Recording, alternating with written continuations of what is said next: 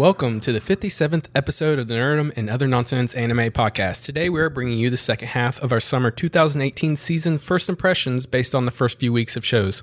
As always, we include timestamps in the description of the YouTube video and podcast feed if you only want to hear about one or two specific shows, since we will be spoiling everything.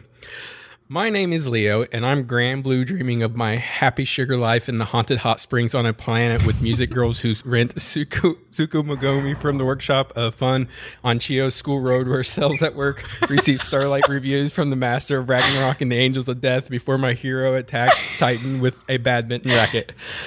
I've now said my legal required number of words for this episode, so I'll leave the rest to my co-host, Be Calm and Cat. Oh, that was a sick burn. Good job, Leo. That was smooth. That was really good. That was really good. Yes. So many words. I had so much fun writing that. I could tell. As soon as I opened the doc and read it for the first time, I was like, he just grinned imagine the entire time. Yeah, he had wrote that this. like smirk on his face, and he's like lifting his hands up with a flourish as he types it. He's like... Yeah, if you were wondering which shows we're covering, this podcast in particular, every single one of them is in that line Leo just read. In some form. Yes, in some form. Oh, Okay. But we got a big-ass review this time around. This one's pretty nice. Big, sexy iTunes review. It's in fact... Yeah, go for yes, it. it's too big for just one sexy voice. Oh, and shit. for the first time ever, I think all three of us are going to have to be sexy to make this review worthwhile. So, yeah, whenever you want to start, Leo, tell us who this is from. So this one is titled Excited to Have Found This Podcast. It's from Kali from Canada, which is kind of cool. So, started with episode 47 and 52 and loved them both for different reasons. I think it's very commendable how through you all are. Everything... Bleh. Okay, I did it. I was great earlier. That I just on top of being so insightful and entertaining, a standout moment for me was a review of the new Legend of Galactic Heroes in episode 52. So great. You guys provide such compelling perspectives. I'm not too sure how much detail I should explain my enjoyment of particular points in each podcast so as not to ramble, but the discussion and commentary you guys had about the Iserlohn Fortress episode and the political state of affairs involving it was very thoughtful and refreshing in its fullness. I listen to 2 other anime podcasts, and they are great as well, but tend not to expound on certain themes as well as y'all do. Again, I'm really impressed by the thoroughness and balanced nature of your perspectives, dialogue, etc. Considering this podcast isn't super huge yet, I feel like a spoiled child when I look at how many more hours of this podcast there is to consume. Smiley face. Thanks for getting together and creating such an awesome experience, guys. Heart. Thank you, Kali. Is that heart or smooch? That's heart. Okay. That was amazing, BCom. BCom has a good, sexy welcome. voice. This is what we learned today. I don't get to use it very often. It's really depressing. Okay. All right. So we should jump in. We got Friday, Saturday, and Sunday shows. That's just how it divided up. And I would say most of the good shows of this season air from Friday to Sunday. So we're in for a good podcast. Most of them. I don't know. But yeah, let's kick it off with Fridays and Chio's School Road. So this is a pretty basic, just gag show. Chio is a very imaginative girl, and she gets into all kinds of like hilariously weird situations on her way to school. She has a best friend named Manana, and she's just as bad.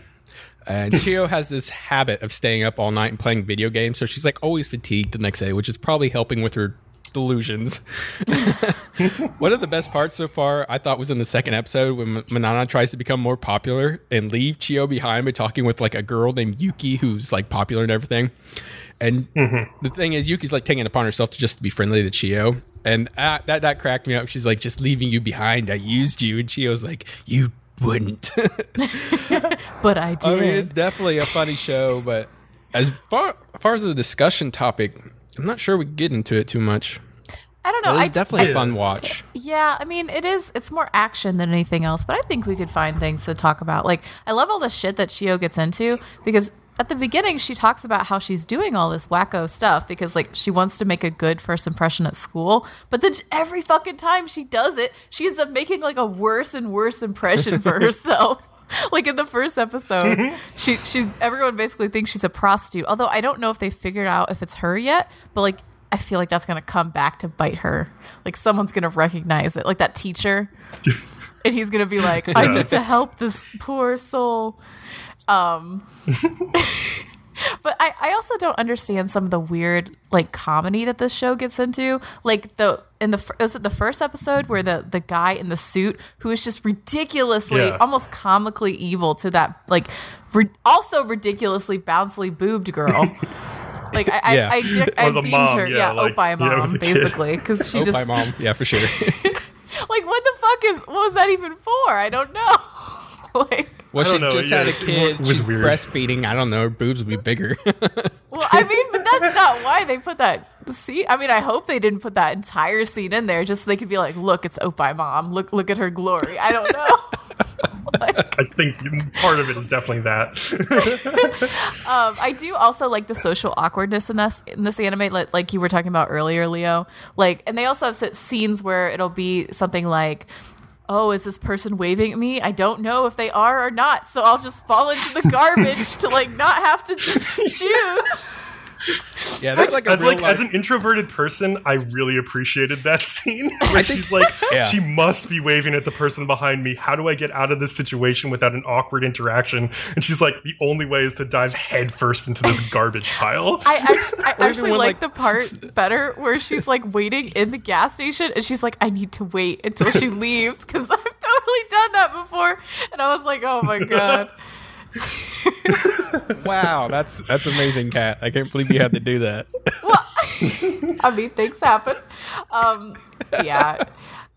My favorite scene so far, though, is probably the motorcycle scene where Chio owns this dude by the end of the scene. Like, she backs this dude down. Like, she knocks him out on accident after he's upset that she, like, nervous laughed at him, which I totally, like, related to, because I do that when I'm really nervous or really upset about something. Sometimes I'll, like, laugh, but I don't really mean to laugh.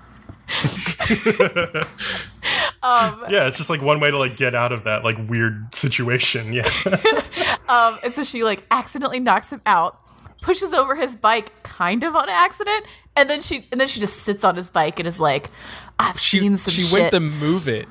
And I immediately knew she was going to drop that. I'm like, that bike was probably 600 pounds, roughly. Exactly. So see, as Leo, soon as I knew you would love this part. So as soon as it got off center, there's no way her little frame was holding that bike. It was going down. I was thinking of your complaints about, like, Kino's journey when she was like, you're like, she can't take that bike up those stairs into this hotel. Like, how did she get that bike in here? I was like, there was just Leo's one going point, to love this scene.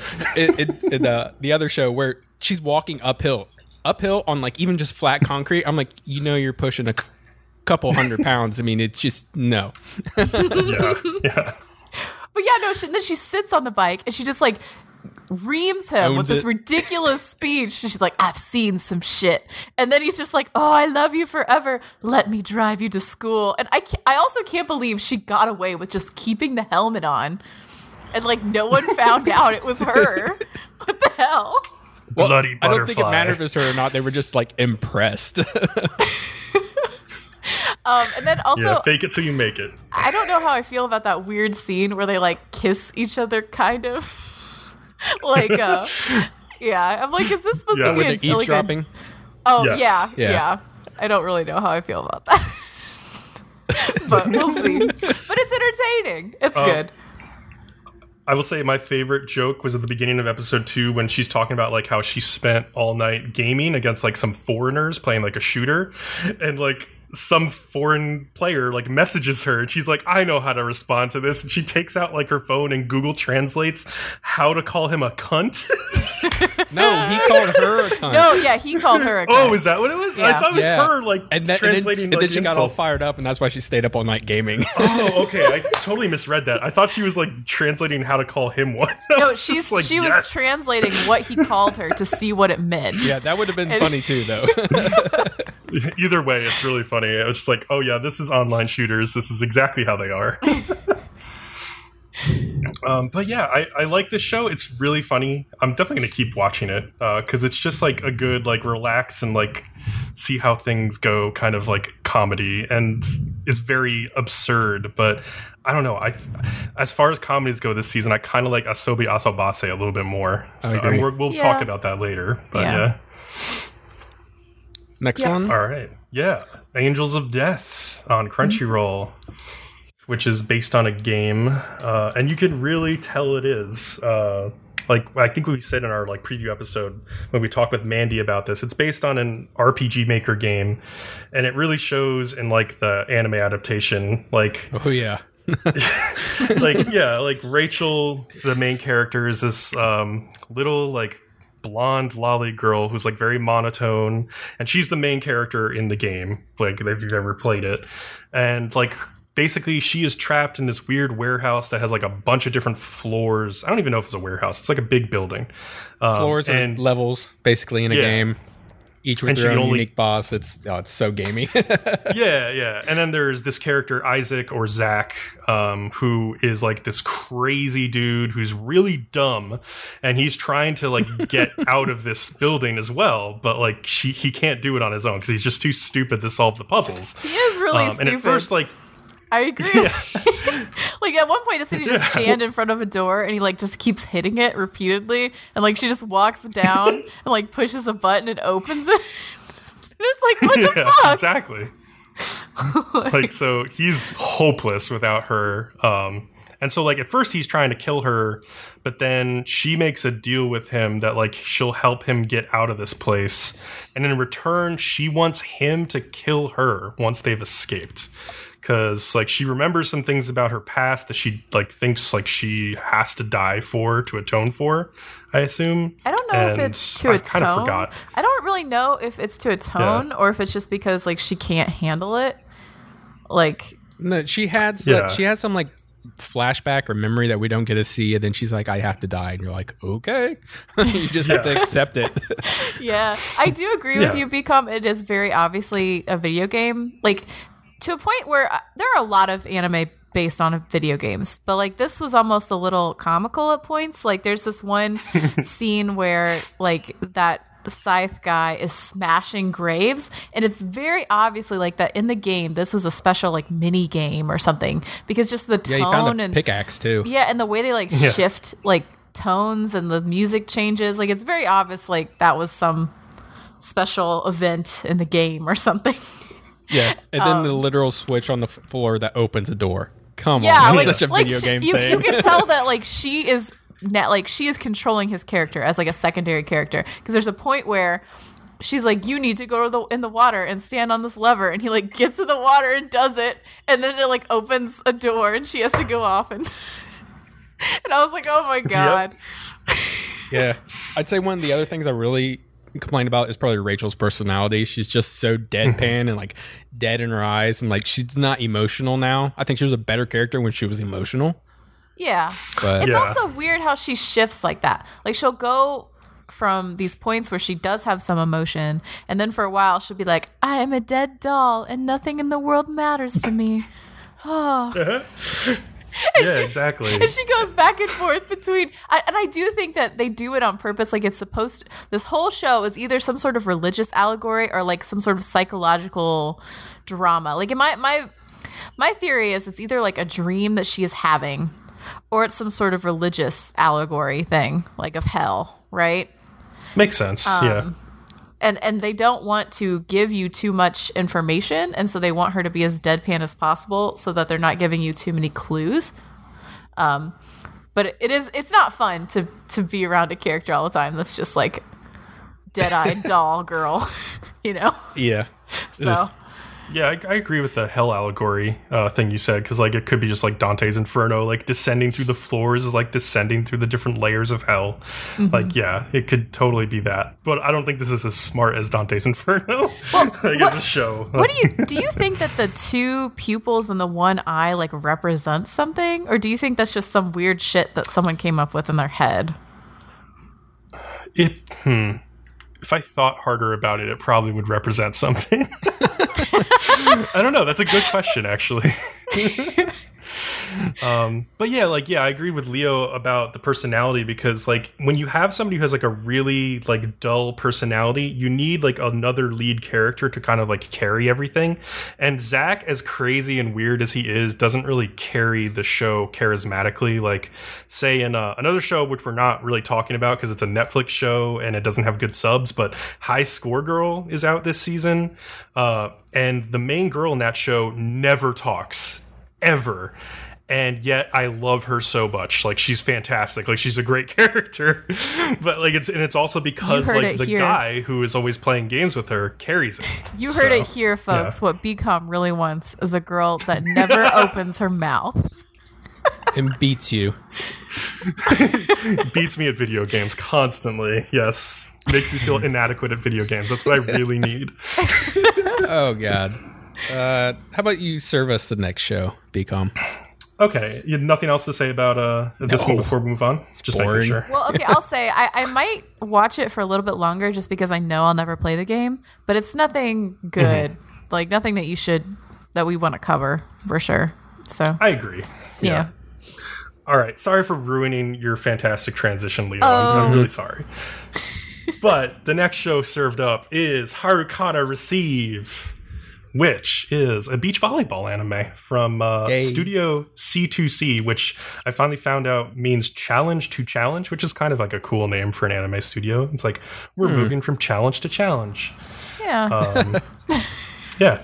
And it's directed by like the guy Toshiyuki Kobooka, who directed like the Berserk Golden Age arc movies. So like a pretty decent director. But yeah, this is just like a light, fun show about girls playing beach volleyball. Like basically this one girl's cousin like comes to like stay with her for like a year or something, go to her school, and like she like picks up playing beach volleyball. Like the first day they get there, like they go see the beach, and then they see like a volleyball court on the beach, and then she gets really interested in it because like this cousin's like former volleyball partner and that girl's new partner are like playing, and so they play like a match and they get like destroyed by these really good volleyball players. But then where they were like the national champions too. So. Yeah, they're really good. Yeah. But like, yeah, like the main girl, like who's like the cousin who's coming to this town and gets like really excited about it. And she kind of reignites that spark in her cousin who kind of lost it as well. But that's about as serious as the show gets. Like for the most part, it's like equal parts, like showing you like how you play beach volleyball, like the strategy of it and the mechanics of it, and like learning that and teaching it. Yeah. And then equal parts, like these girls are really friggin' cute and they're in bikinis. And they really snap cute. Them sometimes. Yeah, no. Yeah. I don't know. I did like the little eccentricities that they were showing you of like beach volleyball and what makes it so difficult, like having to jump on the sand. And they have scenes where like the really tall girl, what's her name? Haruka. She's like, I'm really good at jumping. I've got this. And like she finds out quickly that it doesn't work that way because she's jumping on sand. And then they talk about how the wind blows unpredictably and affects the game. And it's interesting. There was also a part where they're like, oh, all these people in beach volleyball, like they have to wear these super tight swimsuits because otherwise like your boobs could come out or something. And I'm like, oh, okay.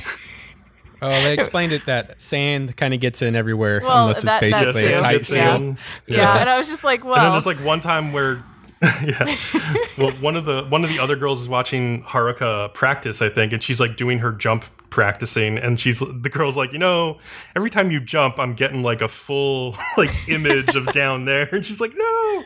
So they like go buy like a new like bathing suit to like that has more coverage, basically. So it's funny. I like how they work the fan service into the show in a way that doesn't feel unnatural most of the time. Like, there's a couple times when it's like, okay, this is just kind of fan service for fan service sake, but like not too often. And like for most of the time, it's like, oh no, it's just like they are wearing bathing suits like this because that's what you do in beach volleyball, and like there's gonna be a lot of fan service in beach volleyball just because of the way it is. So they do balance it well. They do. Yeah, more or less of what everything BCom said. it starts off early with like a little bit of mystery surrounding Kanata's past with beach volleyball, but then you quickly find out what it was in episode 2, and they solve it and just get that shit out of the way, which I was like, yes. So now we can focus on like some rivalry, and just people will just be like, I want to beat the next person I come across. The drama in those first 2 matches was done really well. I thought it was super entertaining. I also like this little thing that they're doing with their eyes. I'm sure you guys have picked up on this too, right? Well, which thing? Explain it. The coloring of their eyes. Oh, Maybe? I think like So they'll have like green eyes. Like so like Haruka, Kanata, both, I think they had green eyes, but then there's like a red that kind of sits at the bottom, so it makes their eyes really pop. And then the other And then the other girl in the roomie, I think she had purple, and then they put a little yellow on the bottom. So like, and these are complementing colors, so they each make each other stand out.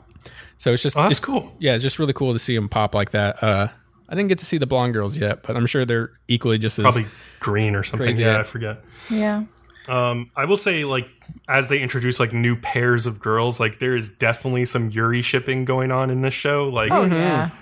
Just like mostly undertones, but like a little bit of like hinting that like, some of these things could go somewhere. Well, Ayasa literally calls Kanata Narumi's ex. Yeah. Well, it reminds me.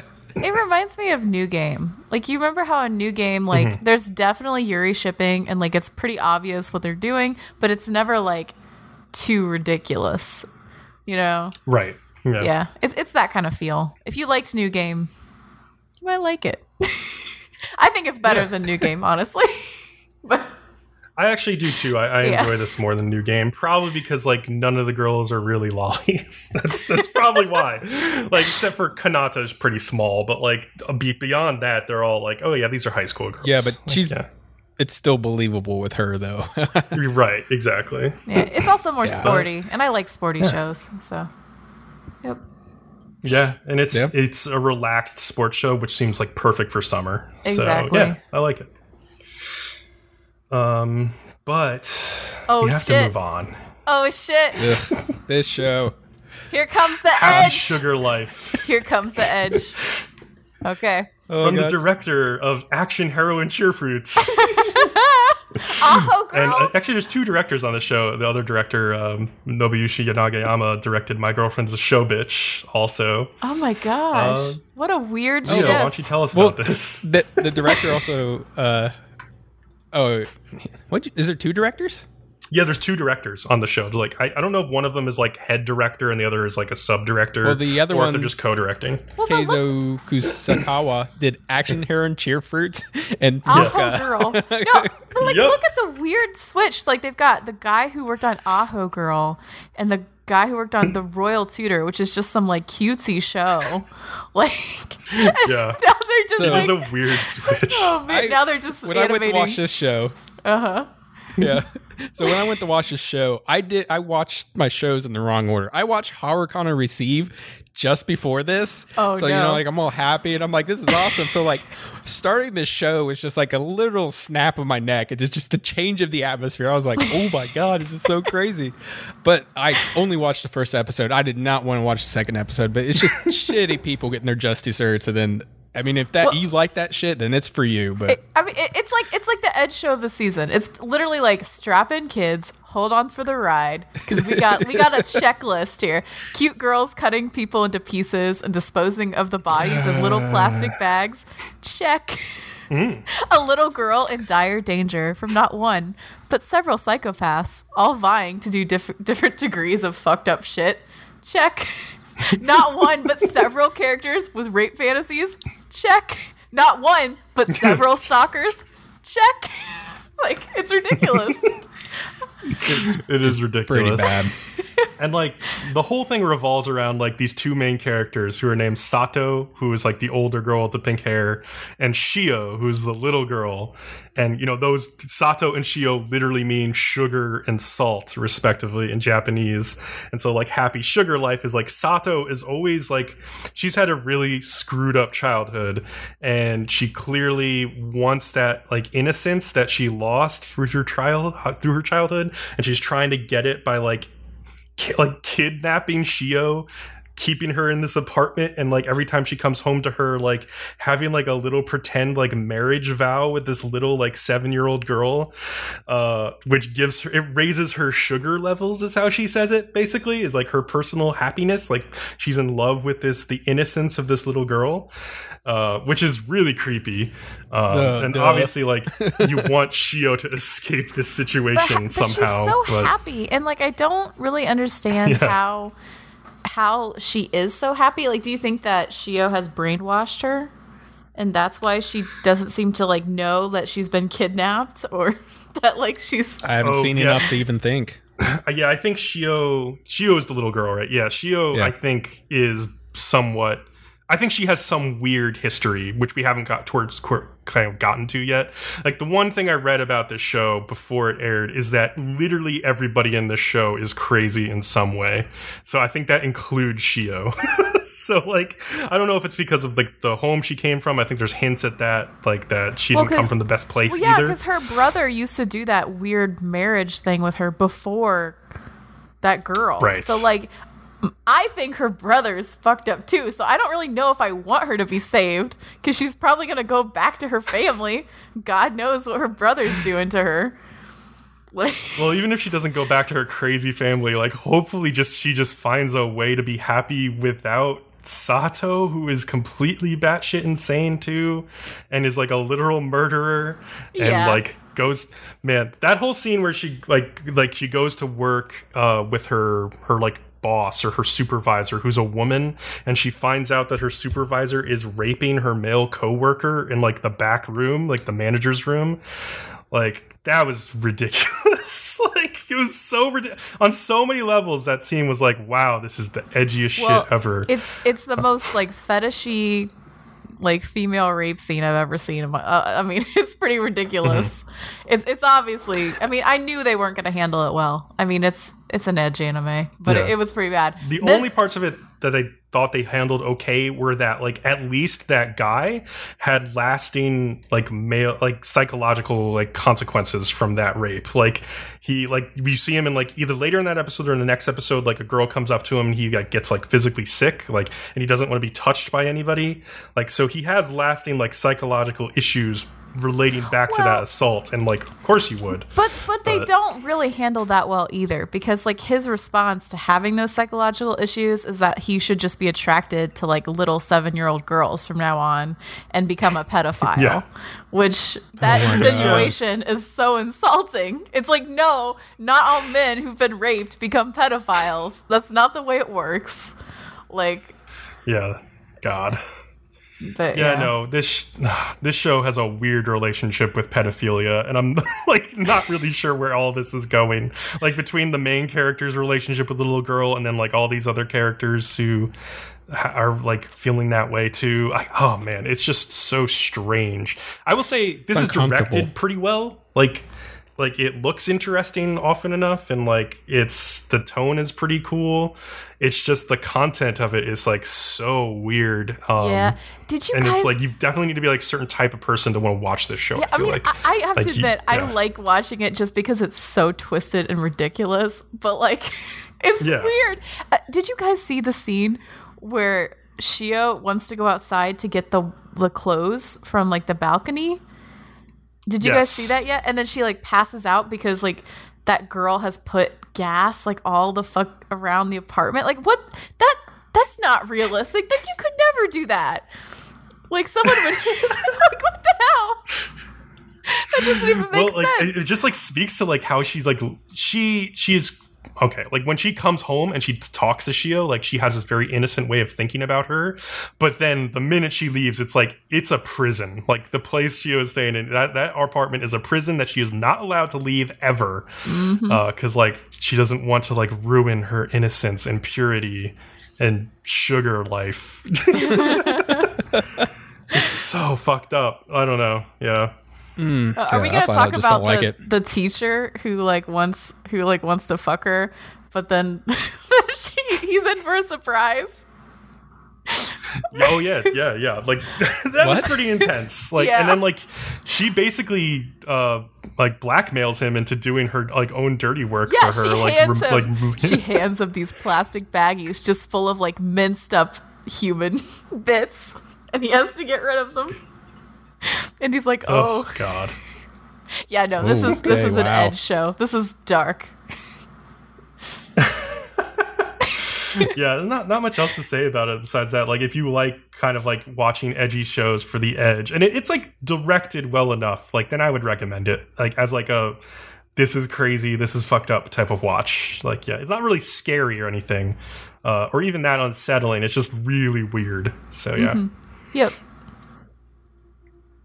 Kat, But I think you should do the next one. All right. So the next one is Grand Blue Dreaming, also on Amazon Prime. And this is basically Frat Boys, the animation. That's what they should have called it instead of Grand Blue Dreaming. I do like the opening a lot. I don't know if you guys have like, it sticks in my head immediately. Like I listened to it once and I was already like, this is awesome. I don't know. Oh, it doesn't stick on my head that much, but yeah, it's catchy. Yeah. Mm-hmm. But yeah, this show is just constant drinking scenes. So like the main guy, he just got to college. He's going to be living with his relatives who have two like younger daughters. And then he like, so the scuba club that his relatives run a scuba shop, and there's a scuba club at the college. And so he immediately gets recruited into the club, which the club really isn't about scuba. You find out it's really just a frat house. And they just go constantly drinking. Yeah. Like the show is just a cycle of them drinking until they pass out. They wake up naked in some public place. Then they have to figure out how to get clothes. Like the same jokes repeat again and again.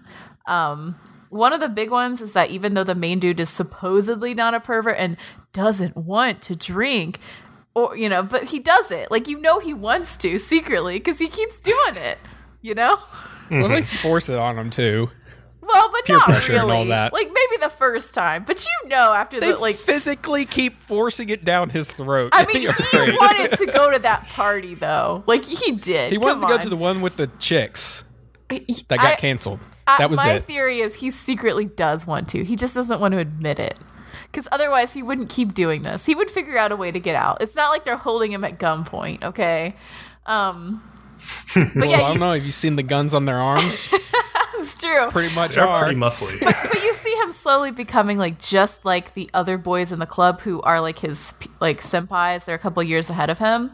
One thing that really pissed me off, there's a scene in the first episode where they wake up like in one of the like community areas of the college, and they're in their underwear and nothing else. And he's like, I'm gonna be late for like the opening ceremony, and I have to be there. So he runs and does the opening ceremony, and then his classes in his fucking underwear. He would never get away with going to class in his underwear and just sitting down in the lecture hall and being like, well, this is the way it is. That would never happen. Never. I don't know. I feel like if the lecture hall is big enough and the professor is like has tenure and just doesn't give a fuck anymore, like it could potentially happen. No, it wouldn't. It would not. Someone would be like, "You need to get your fucking ass out of here." Like, there's no way. Yeah. Also, they have this gag where, like they keep handing them like glasses of vodka instead of glasses of water. Water. And then they drink them. Oolong tea. And they're like, this isn't water. Or they also do it with oolong tea. Yeah. And then eventually they're like, we need to hold a flame to all of the drinks that we are given, because otherwise we can't tell if they're alcohol or not. And I'm just like, what the fuck? Instead of lighting it on fire and like burning yourself, just stick your finger in there and lick it. It's pretty apparent if it has alcohol in it. Yeah, or smell it. Yeah. I would like to know, at one point, he holds up a bottle that's like 98% alcohol. It's fucking Everclear. I'm like, yeah, they're drinking Everclear? You insane monsters. I mean, Everclear is good if you soak it in some, like, fruit and stuff. Yeah, if you dilute the shit out of it. Yeah. So, my hot take on the show is the jokes just aren't landing for me. I'm not really finding it funny. Also, that running joke, they just keep repeating that same joke 8 times in a row in 5-minute intervals. It's just that not does funny not anymore. make it funnier at all. Yeah. Also, it's fucking pushing incest. And who the fuck wants to think about banging their cousin the whole time? And twice though, because like he like wants to bang his cousin, and then his cousin's sister wants to bang her as well. It's like what? Yeah, and that's like a worse level of incest, because it's one thing if you want to bang your cousin, it's another thing if you want to bang your sister, right? And like, let me just say, that sister they all want to bang, she's not that great. Like she's kind of a okay. shithead. She's kind of a shithead. Yeah. I don't know. So yeah, I just don't like really. I don't like really love any of the characters. I don't identify with any of them, and like, I hate frat boy humor. Like, it was one thing back in the day when like I was watching American Pie before I went to college. But then when I went to college and afterwards, like, I'm done with frat boy humor. Like, it's over. I'm past that age. So maybe if you're like 15 to 17, you will like this show a lot. That's my hot take. I don't know. And also, I just wanted to point out, this is yet another scuba diving anime that doesn't have a lot of scuba diving in it. Why is it we can't? Well, at least I think there's some in like episode 3, which I didn't watch yet. So, but I also yeah. know there's a new character in episode 3 named Azusa who's pretty smoking hot. Oh, really? Well, purple okay. hair. The character designs are pretty decent in this anime. Like for the girls, like they're okay, and like for the guys, they're like decent as well. I don't know. It's like well enough animated, I would say. That's like one positive thing I would say about it. But yeah, Yeah, that's all I'd say either. Yep. all right. Let's move on to a much better animated show, which airs on Saturdays. I think you guys remember this one. It's called My Hero Academia, season 3. How could I ever forget? So I caught up all the way with this show, basically, to watch episodes 52 and 53, which were the first two that aired in July. So like when at the start of the season. And so, yeah, the first half of the season, which we didn't cover, like wrapped up with this amazing fight between All Might and All for One. Yeah, that was an epic ending. Yeah. I will say that. I also really love that part where, like, as they're fighting, like, the others are trying to figure out a way to, like, escape with Bakugo, who's been kidnapped. And, like, they come up with this crazy plan to, like, shoot themselves over the fight with, like, ice and, like Ida's, like, jet, like, powers and shit. And, like, you know, what's his name? Tetsu, like, calls out to Bakugo, and, like, Bakugo blasts off and grabs his hand. Like, all of that was animated, like, 10 out of 10, unbelievable animation. It's really hype. So yeah, now that all this stuff has quieted down, like the UA Academy has like instituted a new policy that all the students have to live on campus in these new dorms. And part of this is to keep the students safer from like the villains' attacks, but the principal also sees it as an opportunity to limit any like security leaks from inside the academy, because clearly the villains have been getting information from somebody on the inside, or at least that's what he assumes. And yeah, this arc is going to be about the students getting their provisional license to be heroes. And so there's yet another examination arc at the beginning of this second half. I think what they do is like an internship.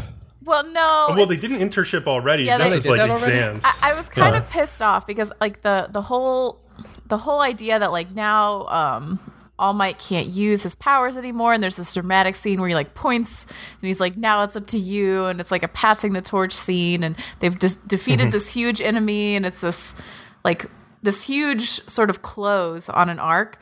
And then the next few episodes are just not that great. Like, they're cute, there's like cute moments in it'll make you laugh, and then like they start this it's almost like another tournament arc or something, and I'm just like, but we already did that. Like, I don't really want to do it again. Like, I don't know. I got frustrated, but I hope it'll get better. Like it's a chance for them to develop these like new like ultimate moves, because like they're told to do that for this exam to prove that they're ready to be heroes. And like, that was kind of funny because, like, okay, Bakugo has this new move, right, where he can concentrate his firepower into this, like, single beam called the armor piercing shot. And, like, it looks fucking awesome. And I'm like, okay, that's really cool. And Deku, who his arms are, like, crippled from using his power too much, realizes, oh, by the way, I have legs, too. So I could use those. Why didn't I think of this before? He has this, like, expanding mind moment. Like, it's really funny. It goes on for, like, 30 seconds well, I think the of thing him was, realizing this. The whole time he was was just he was trying to be like All Might, but he needed to come up with his own signature move. So like that's why he went with the legs. So yeah. But meanwhile, I have an issue with the way the guys are treated in this show versus the girls. Like Ochako coming up with her move is like basically she wants to find a way to be less nauseous when she's in midair. And I'm just like, really? That's the coolest thing you could think of for Ochako? Okay, thanks, show. Thanks so much. But yeah, like Deku's costume gets a change because of like his new approach. He gets like iron soles on his shoes and like he's got arm braces to support him now. I actually didn't like the new costume. Cool. I don't know. Like really? It's got like black like boots and white gloves, and I'm like, either make the gloves black or make the boots white. Pick one. Pick an accent color. That's just my personal gripe. That's cool. Yeah. But yeah, this arc, like, it seems like something we've been through before, basically, with like, oh, we're in like a training period and then the villains will attack again. And then we'll have like another storyline with that. And they've also introduced like these like other hero schools. It's kind of like Harry Potter and the Goblet of Fire or something, like where like it does remind me of that. Heroes are coming in. Oh my gosh, you made a perfect analogy.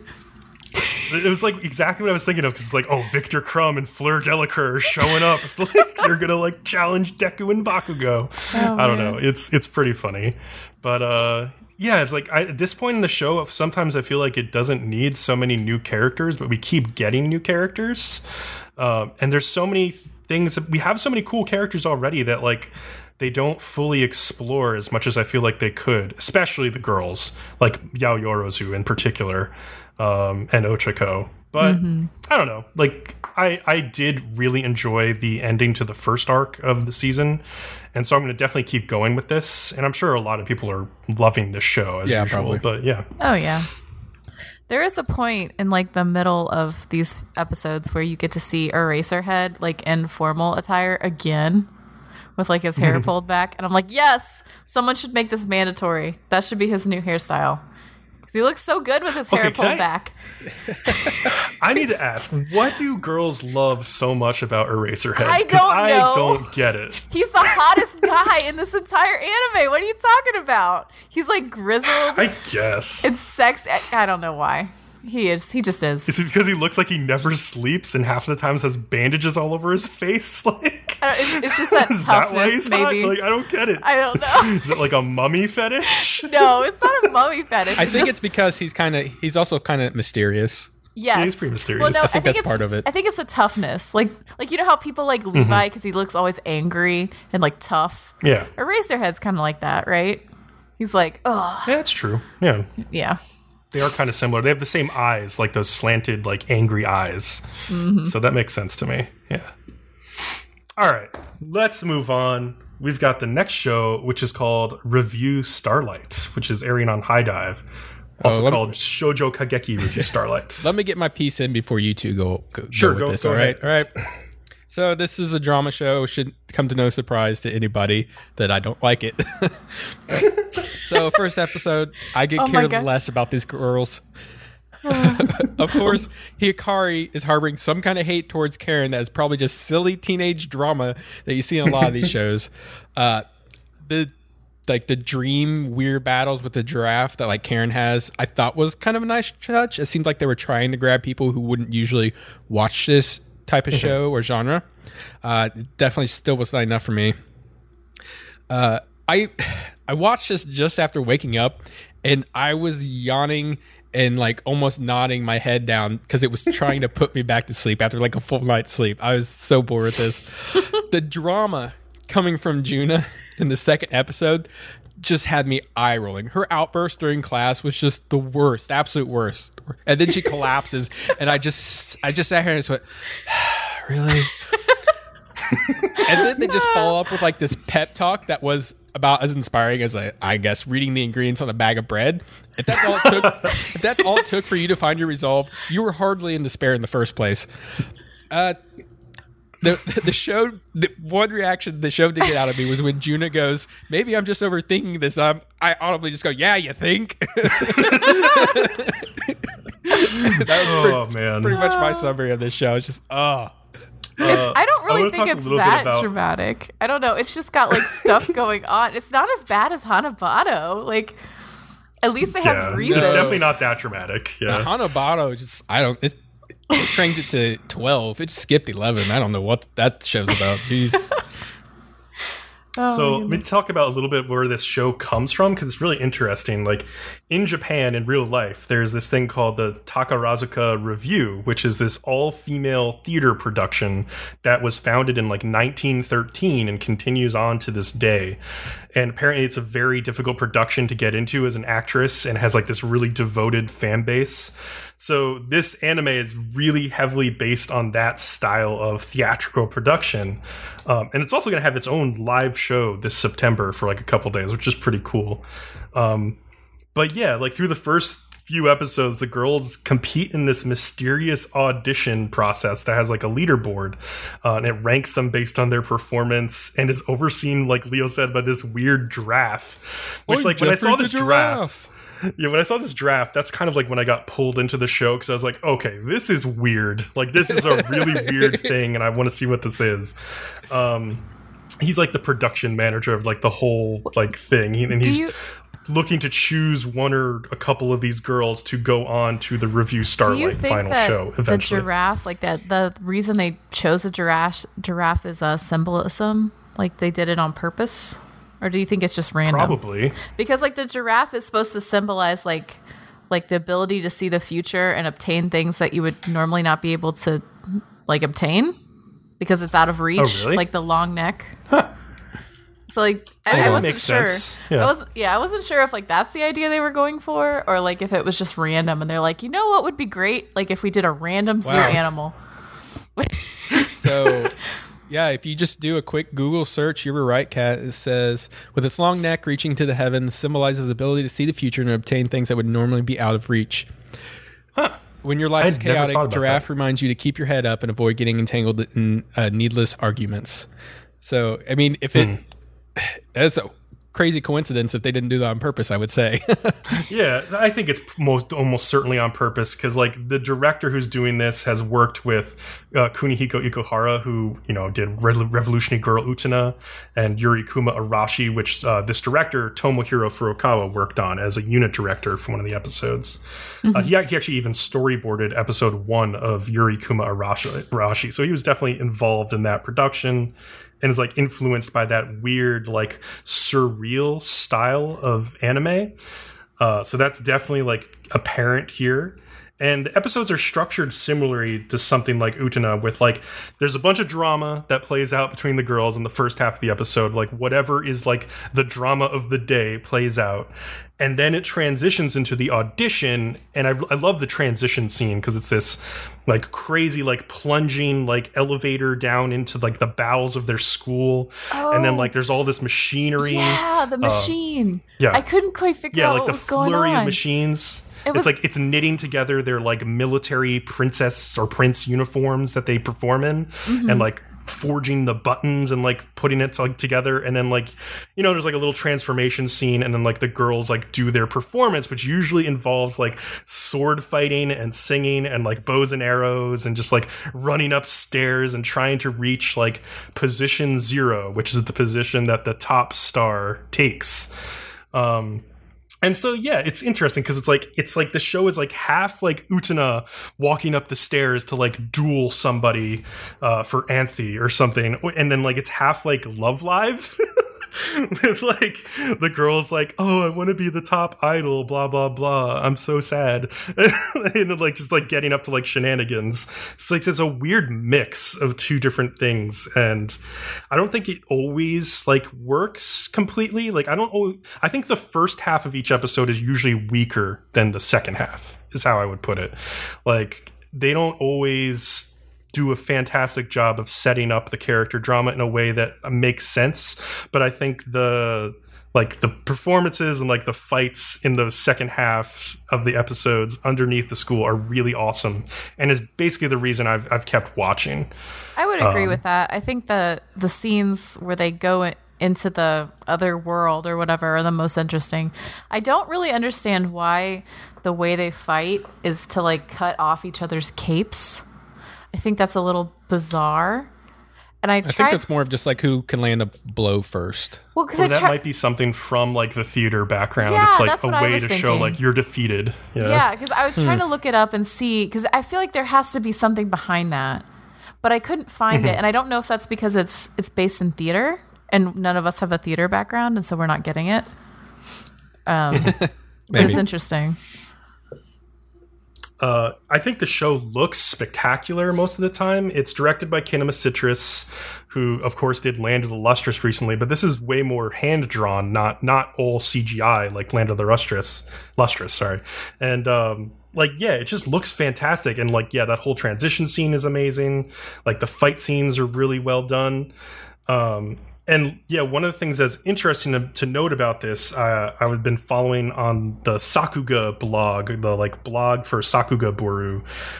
They're like the guy over there, Kaven, and on their Twitter as well, has like reported that like Kinema Citrus's president like tweeted out that they're trying to recruit more animators through Twitter and social media because their production has been so ambitious so far. Like the animators have not been able to keep up with like all the cuts that they need to create, and so hopefully all of that works out. Like I hope this show doesn't plunge in quality in a few episodes.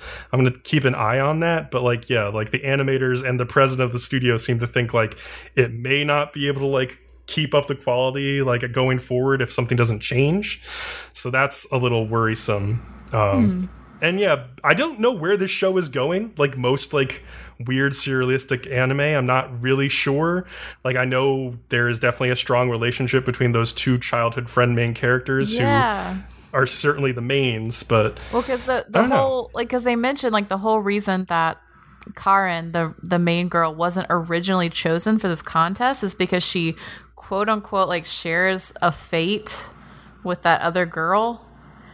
So that's definitely going to be like the main focus in some way, but like I don't really know what the fuck that means yet. I guess we're going to see. Yeah, because we really don't. I'm interested to see. Yeah, we don't even know what they're competing for because it can't just literally be the lead in that school play. Like they're obviously competing for something else, right? There's probably more to it than just getting the part. Yeah. Yeah. But like it does seem like many of them stake their whole like personal life on their whole personal worth on being the top star. Like the one who is the top star right now, Tendo Maya, who is like the daughter of this prima donna and is like supernaturally talented at all this stuff, is definitely like holds her personal worth in that stardom.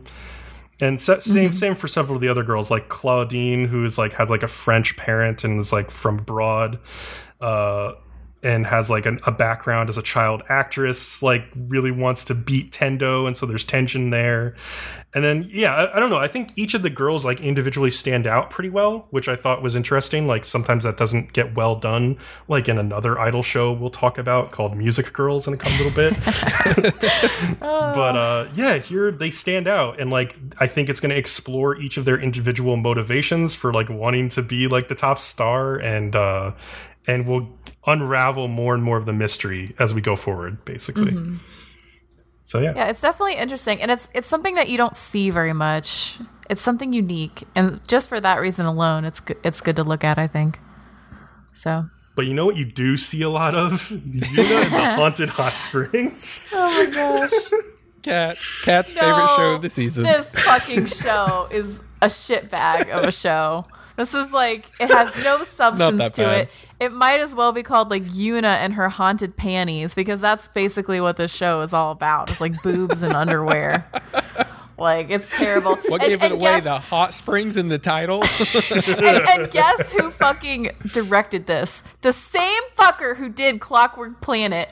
Every time this guy touches any anime, it's just like the worst, rotten, smelly piece of shit that's ever been done. Kat's having some anime PTSD. It's a pretty harmless, ecchi show about a guy who picks up a bunch of like demon/ghost chicks at an onsen he's staying at. Like, That's basically all it is. I will say one highlight is that the purple-haired girl is voiced by Rie Takahashi, who does like Megumin and everybody. And she's like kind of like sort of yandere a little bit. Like she has a knife and she's constantly threatening him. And I thought she was really fun. The low light is like the oldest one of them is a lolly. And she's not free from the fan service like entirely. I don't know. It's pretty dumb. It's a pretty dumb ecchi show. It's not like offensively bad though. It's like okay. They got like the boyish like a girl throwback. who looks like a ninja. They got the girl with like the giant jugs that like defy science. You know, they got all I hate of that them. character too. I don't like her at all. Yeah, with the pink hair. Yeah. Oh my god. She's dumb. I just want to tell her to like kneel on the ground and make moo noises because that's all she's good for. Jesus.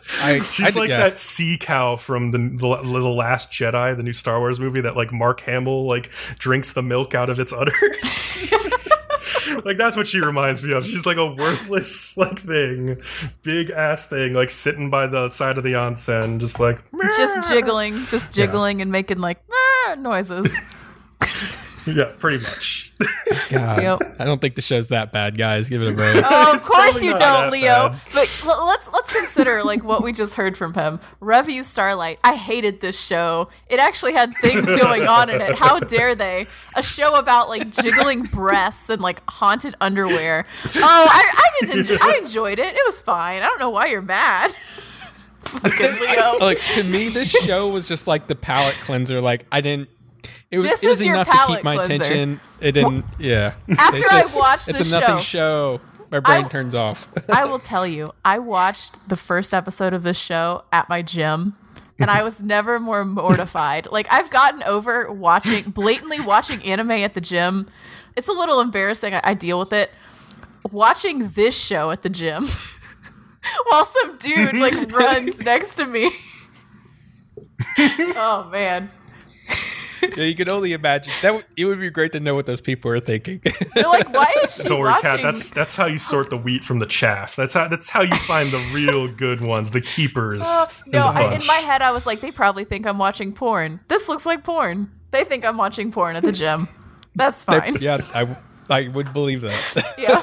I think they're just like, I appreciate that she's watching this next to me because I get to look at this porn.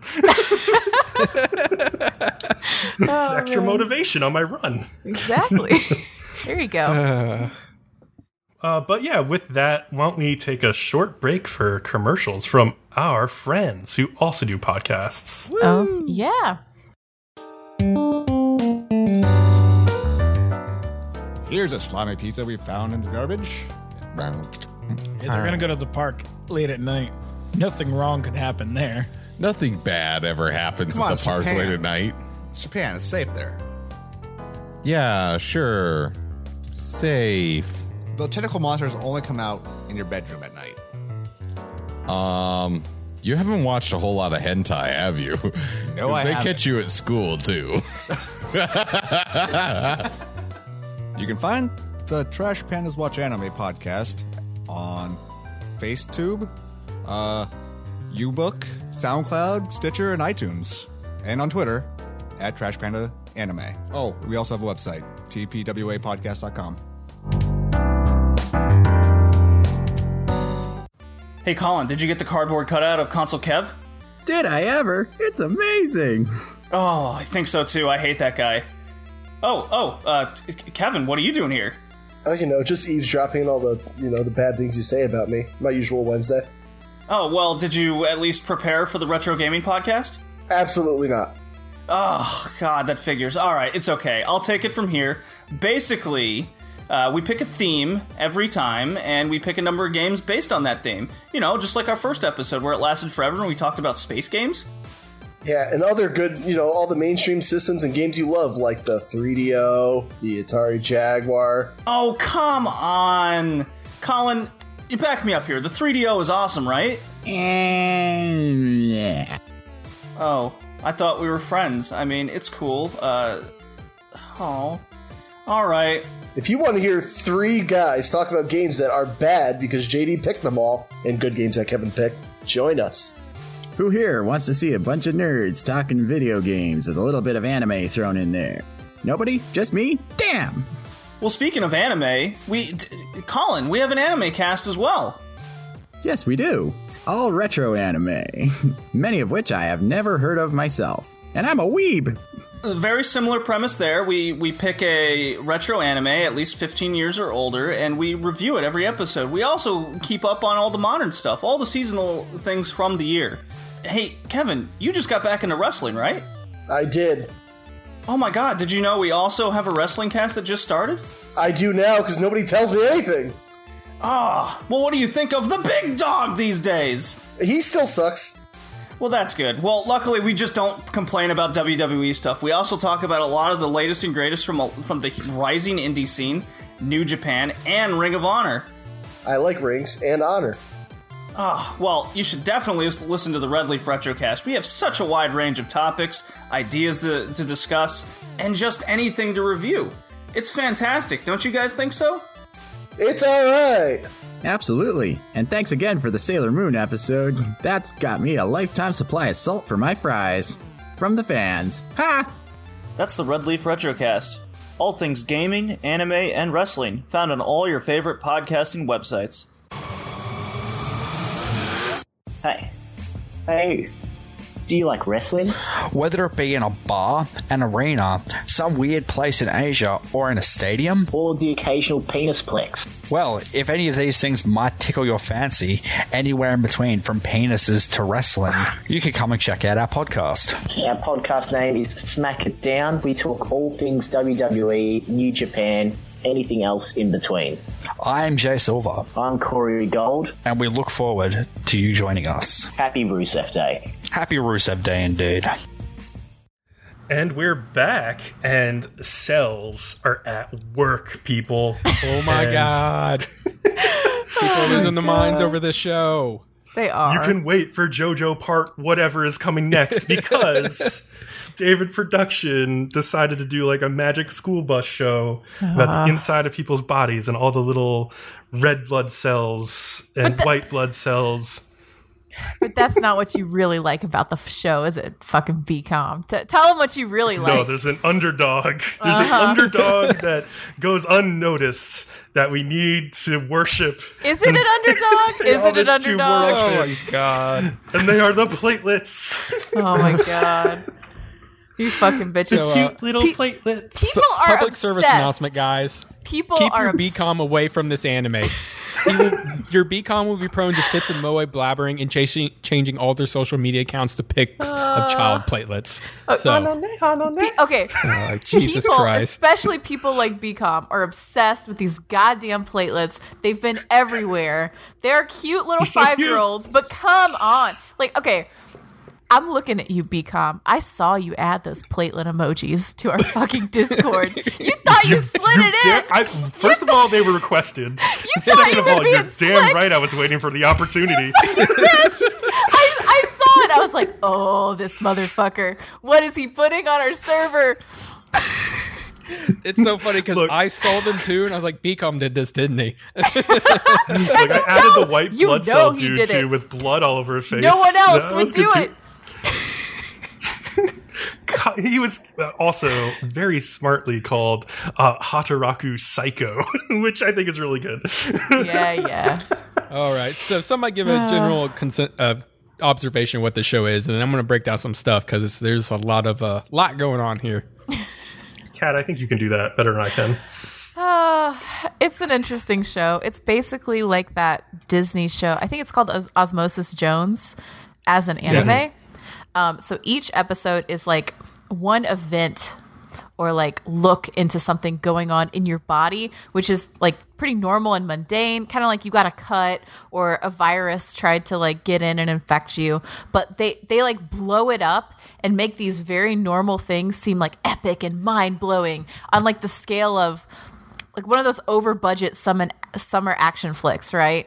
Like where you see it and you can tell like way too much money was spent on it and everything is epic and everything is exploding into like a million pieces. Like that's kind of what they did in this anime. So and everything's anthropomorphized, which is like the big part. Yeah. And you get to see all these little cells as little anime people, and it's cute. And it manages to combine that sort of Osmosis Jones quality with the cutesy aspects of an anime to make people be enchanted and think they're adorable. I don't fucking know. And I just they all make sense, right? Like They do. as like medical metaphors too. Yeah. Like especially the white blood cells, who are just like psychotic, like monomaniacal freaking killers, and they're so good. I love them so much. What's funny about that is how they actually work in the human body. Is what they do is the white blood cells surround the bacteria or germ and digest it. So they literally Exactly. mob them. So like making them psychos is kind of pretty spot on. Yeah, Nice. Yeah, they're like first line of defense. Yeah, Yeah. So this anime, it's such an awesome way to learn about your body because from what I can tell, everything is pretty much spot on. Everything is behaving exactly how it pretty much behaves in your body, just, exaggerated enough to make it be able to just do a story. It seems to be focusing mostly on the circulatory system and immune system, which is fine because that's where most of the action is. So there's a ton they can do with this. Learning about the germs just seems super cool considering they attack the body in an untold number of ways and how the body has basically an equal number of ways to combat it. So in the first episode, it's focusing on like the red blood cells and the white blood cells. The red blood cell's job is primarily to transport oxygen and carbon dioxide and nutrients to all kinds of parts of the body, which is exactly what you see them doing. So what like you with see in the show with the little is spot baskets on. of bread and shit. like baguettes. Yep. Yep. And she's got her box that says CO2 on the side. Yeah, that's basically what's going on. I love that she has no idea where to go at any given time. Like she's always going the wrong direction. Like, it's pretty That's funny. just something they made her a little ditzy, I guess, so she'd be adorable. Everybody likes their ditzy characters. Yeah. And of course, the white blood cells are the flat out security for your body. They are pretty much the first line of defense once the bacteria has entered the body. Once it's entered your body, actually your first line of defense is your skin, and it's also the largest organ of the body. So that's interesting if you didn't know that. The use of the white blood cells using receptors is a very true statement. It's what they use to recognize foreign cells and distinguish them from like the red blood cells or something else of the body. When that doesn't work, that's when you end up with the autoimmune diseases that cause the receptors to malfunction, basically turns your white blood cells on your own body. Well, look at Leo. it's just- He knows some shit, huh? I know. Oh yeah. Yeah. It you helps go. having a medical background. Yeah. So this is I'm accidentally going to defend BCOM here. Having a platelets be small children is also accurate because they are smaller cells. I want to say they're like 20% smaller than the red and white blood cells.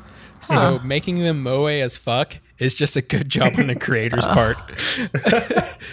and then I wrote this next line and had not watched second episode yet. And I was like, man, if they wanted to be more accurate, they could be gluing red blood cells together using their bodies, to patch stuff up.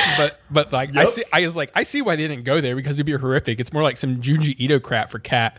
And then that's when I watched episode 2 and I just put my foot in my mouth like, God damn it, that's exactly what they did. Yep. I'm like, I was thank also you. laughing at the red blood cells who are like, just like horrified at this situation they've been placed in. Okay, Like, so the creator he read straight from a textbook. This guy is like straight on top of it. So in episode 2, the portrayal for the Staphylococcus, is spot on for what it does. Basically, what it does is it impedes the white blood cells and it keeps the wound from closing, which is literally what he did in the episode 2. That was this bad guy's purpose. It's the two things he did. He stopped the white blood cells and he kept the wound open as long as possible. But you would also recognize this bacteria by a different name as MRSA. I'm sure more people are familiar with that. Yeah. So this is MRSA. Kind of a big deal. Also, the like vasoconstriction and venous valves perform just as they say they are in the anime. And then there was another one was Streptococcus is as you would assume what would cause strep throat. And then there was the Pseudomonas, which is this just a massive group of bacteria that portrays everything. And there was also I didn't look into this too deeply, but bacteria is often described by their shape and how they multiply. And from what I could tell, that's how the bacteria in the show was. That's how they drew them. It was basically based on like if they were a round type and they multiplied by like making X's across. There was a guy in there that was like, wow, that's actually scary accurate. So like this guy just opened a textbook and he just wrote a story from a medical textbook. This is exactly what he did.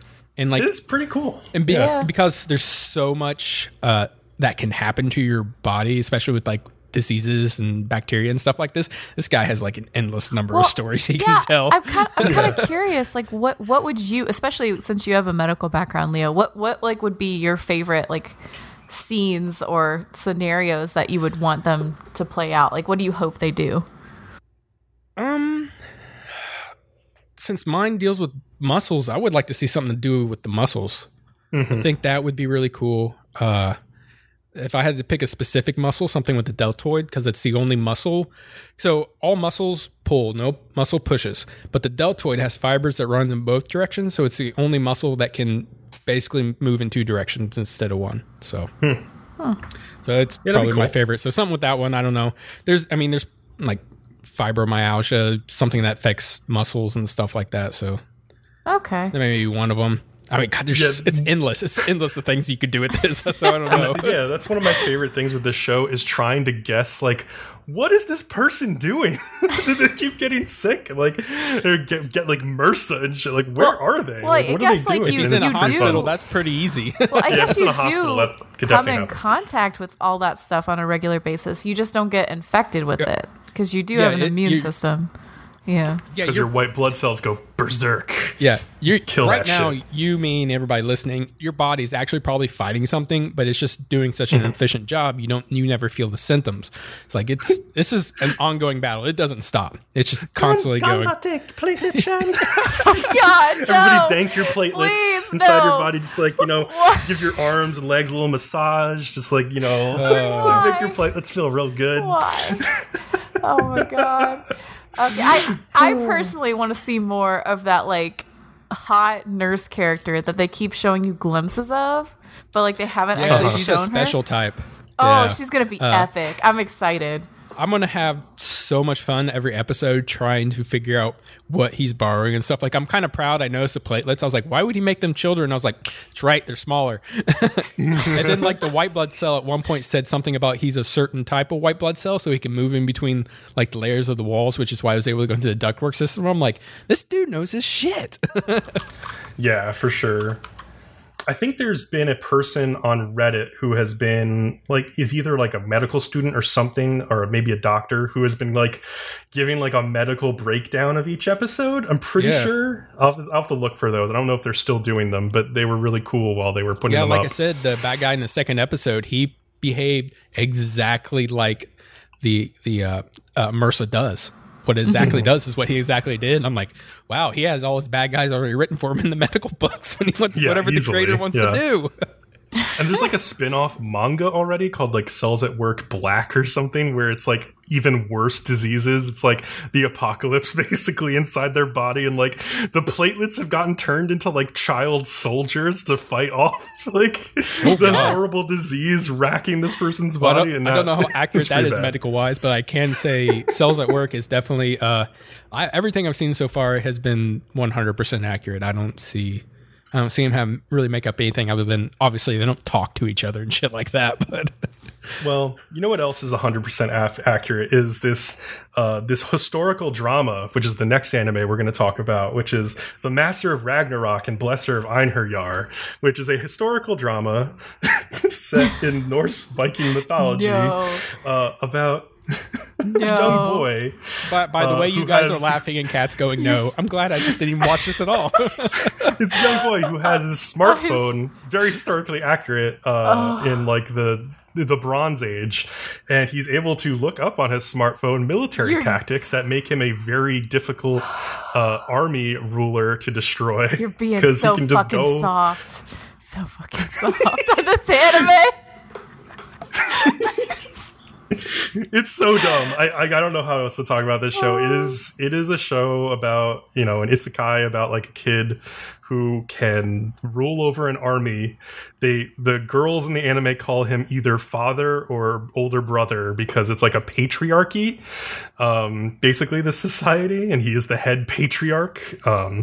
Whenever he conquers another army, he like takes their leader in, and like the leaders are usually women, so like he just added another leader as like his little sister, and so she calls him Big Brother now, Oni-chan. Oh god! And they all basically offer to like let him use their bodies in any way he wants. They're all like, please let me suck your holy dick, please, because I want to so bad. That's like what this show's level is at. It's like, I think you're a god, and I want you to fuck me because it would be the best thing that ever happened in my life. Like that in their eyes. Like, okay, so this show is terrible. It's so much worse than almost any of the other isekai this season because the tone of it, it's not that there's sex in it or that it's like ecchi. Mm-hmm. That's not why I hate it. The tone is disgusting. When I was watching this, like my skin was just like crawling and I felt like I wanted to vomit. Like this dude basically has all these girls worshiping the ground he walks on. Like they might as well crawl after him as he walks and like lick the grass.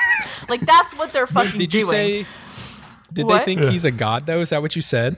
Kind of. They basically look at him as like God King, Emperor. Okay. Yeah. Okay. Pretty much. And it's clear that like there's his position and their position, like way down by his feet. And like there's absolutely nothing that they could do to be his equal. Like no matter what they do, they are subservient to him, and like they are available to him at any moment. Like he could just pull down any of their pants. Like he could actually have them all stand in a line and like put their pants down, and you just like fuck all of them, because that's basically the way that this anime is set out. It's a male power fantasy. And then they fantasy. would yell, "Sieg Patriarch, Yes. Sieg Patriarch" at him. As they wait their turn to be pile driven. Exactly. So like this is a male power fantasy, just pure and simple. That's all it is. Yeah. Yeah, I just liked the part where the girl was like, well, you know, like boys need to clean their pipes every now and then. It's very important. It's just like, okay. All right, show, do what you gotta do. It's bad. It pissed me off, actually. I could not even make myself watch the second episode of this. And that's very rare. Also, the character designs are real shitty. Like, for the girls, like, the only one that was even decent was this one girl named Sigrun, who has, like, a long braid. She looks okay. All the other girls just look terrible. Like, really terrible, in my opinion. I don't know. And, yeah, the main character looks like just Kirito version 7.8 or whatever. Mm-hmm. So, yeah. It's pretty bad. Probably don't watch it unless you want a good laugh. If you want to watch an ecchi show, watch that like How Not to Summon a Demon Lord one. Like it's just as ecchi and it's not as gross. So and it's got action, which is it's actually not too bad. It's decent, I think. I've seen episode 5. Mm-hmm. And then the action in this show is not good at all. Yeah, it's pretty terrible. All right, so speaking of shows you shouldn't watch, let's move on to Music Girls. Good thing I didn't watch this one either. Also known as Ongaku Shoujo. This is a Studio Dean idol anime that I tried to watch and my brain just kept shutting off. Like, I know, okay, in episode 1, I know that they were like in an airport and they were trying to like recruit a girl or something, or a girl came across them and then like wanted to become an idol as part of their group because she was like, idols are really cool. And then my brain shut off and I don't remember anything else. And in episode 2, all I know is there was a long nude bath scene panning up the girls' bodies. And I was like, yep, that's not my type of show. So, well, okay. Kat, if you have anything more to say about it, please go ahead. Okay, I really don't understand what they're trying to do. Like, there's so many idol shows. Like, the saturation level is just off the charts, right? So, like, they have to have something unique about it. The main girl in this is just ear-achingly stupid. Like, she has less brain cells than a box of chocolates. Like, you could put a box of chocolates, it would be smarter than her. Like, she seems to have no concept of reality or common sense. Like, she kind of just bumbles around, like, ignorant about everything. Like I bet one of these other idols, like, in this band could be like, the sky is blue. And she'd be like, really? Is the sky blue? Wow. I didn't know. Like, she's such a fucking bitch. What if she's I don't know. colorblind? She's an idiot. She's a complete idiot. And then, like, also she can't even sing.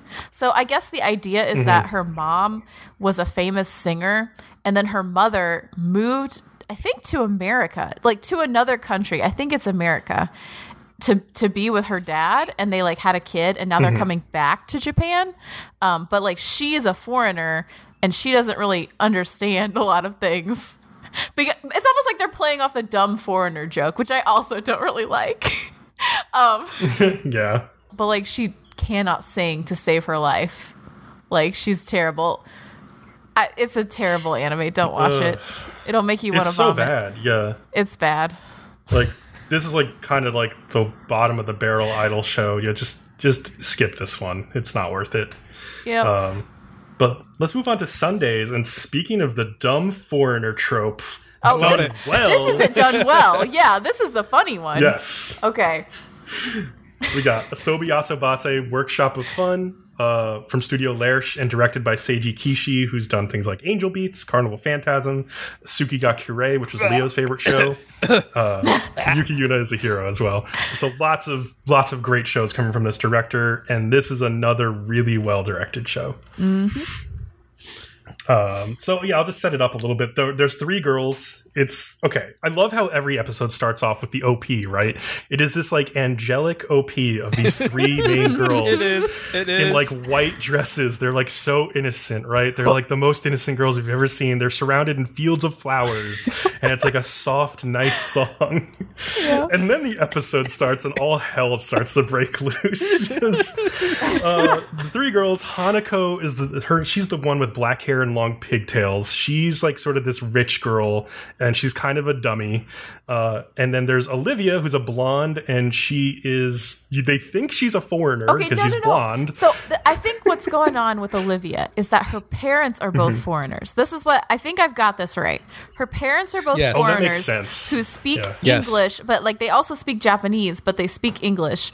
And so she can copy her parents' like terrible American accent because like she hears it all the time, but she actually can't speak English because she's lived in Japan all of her life.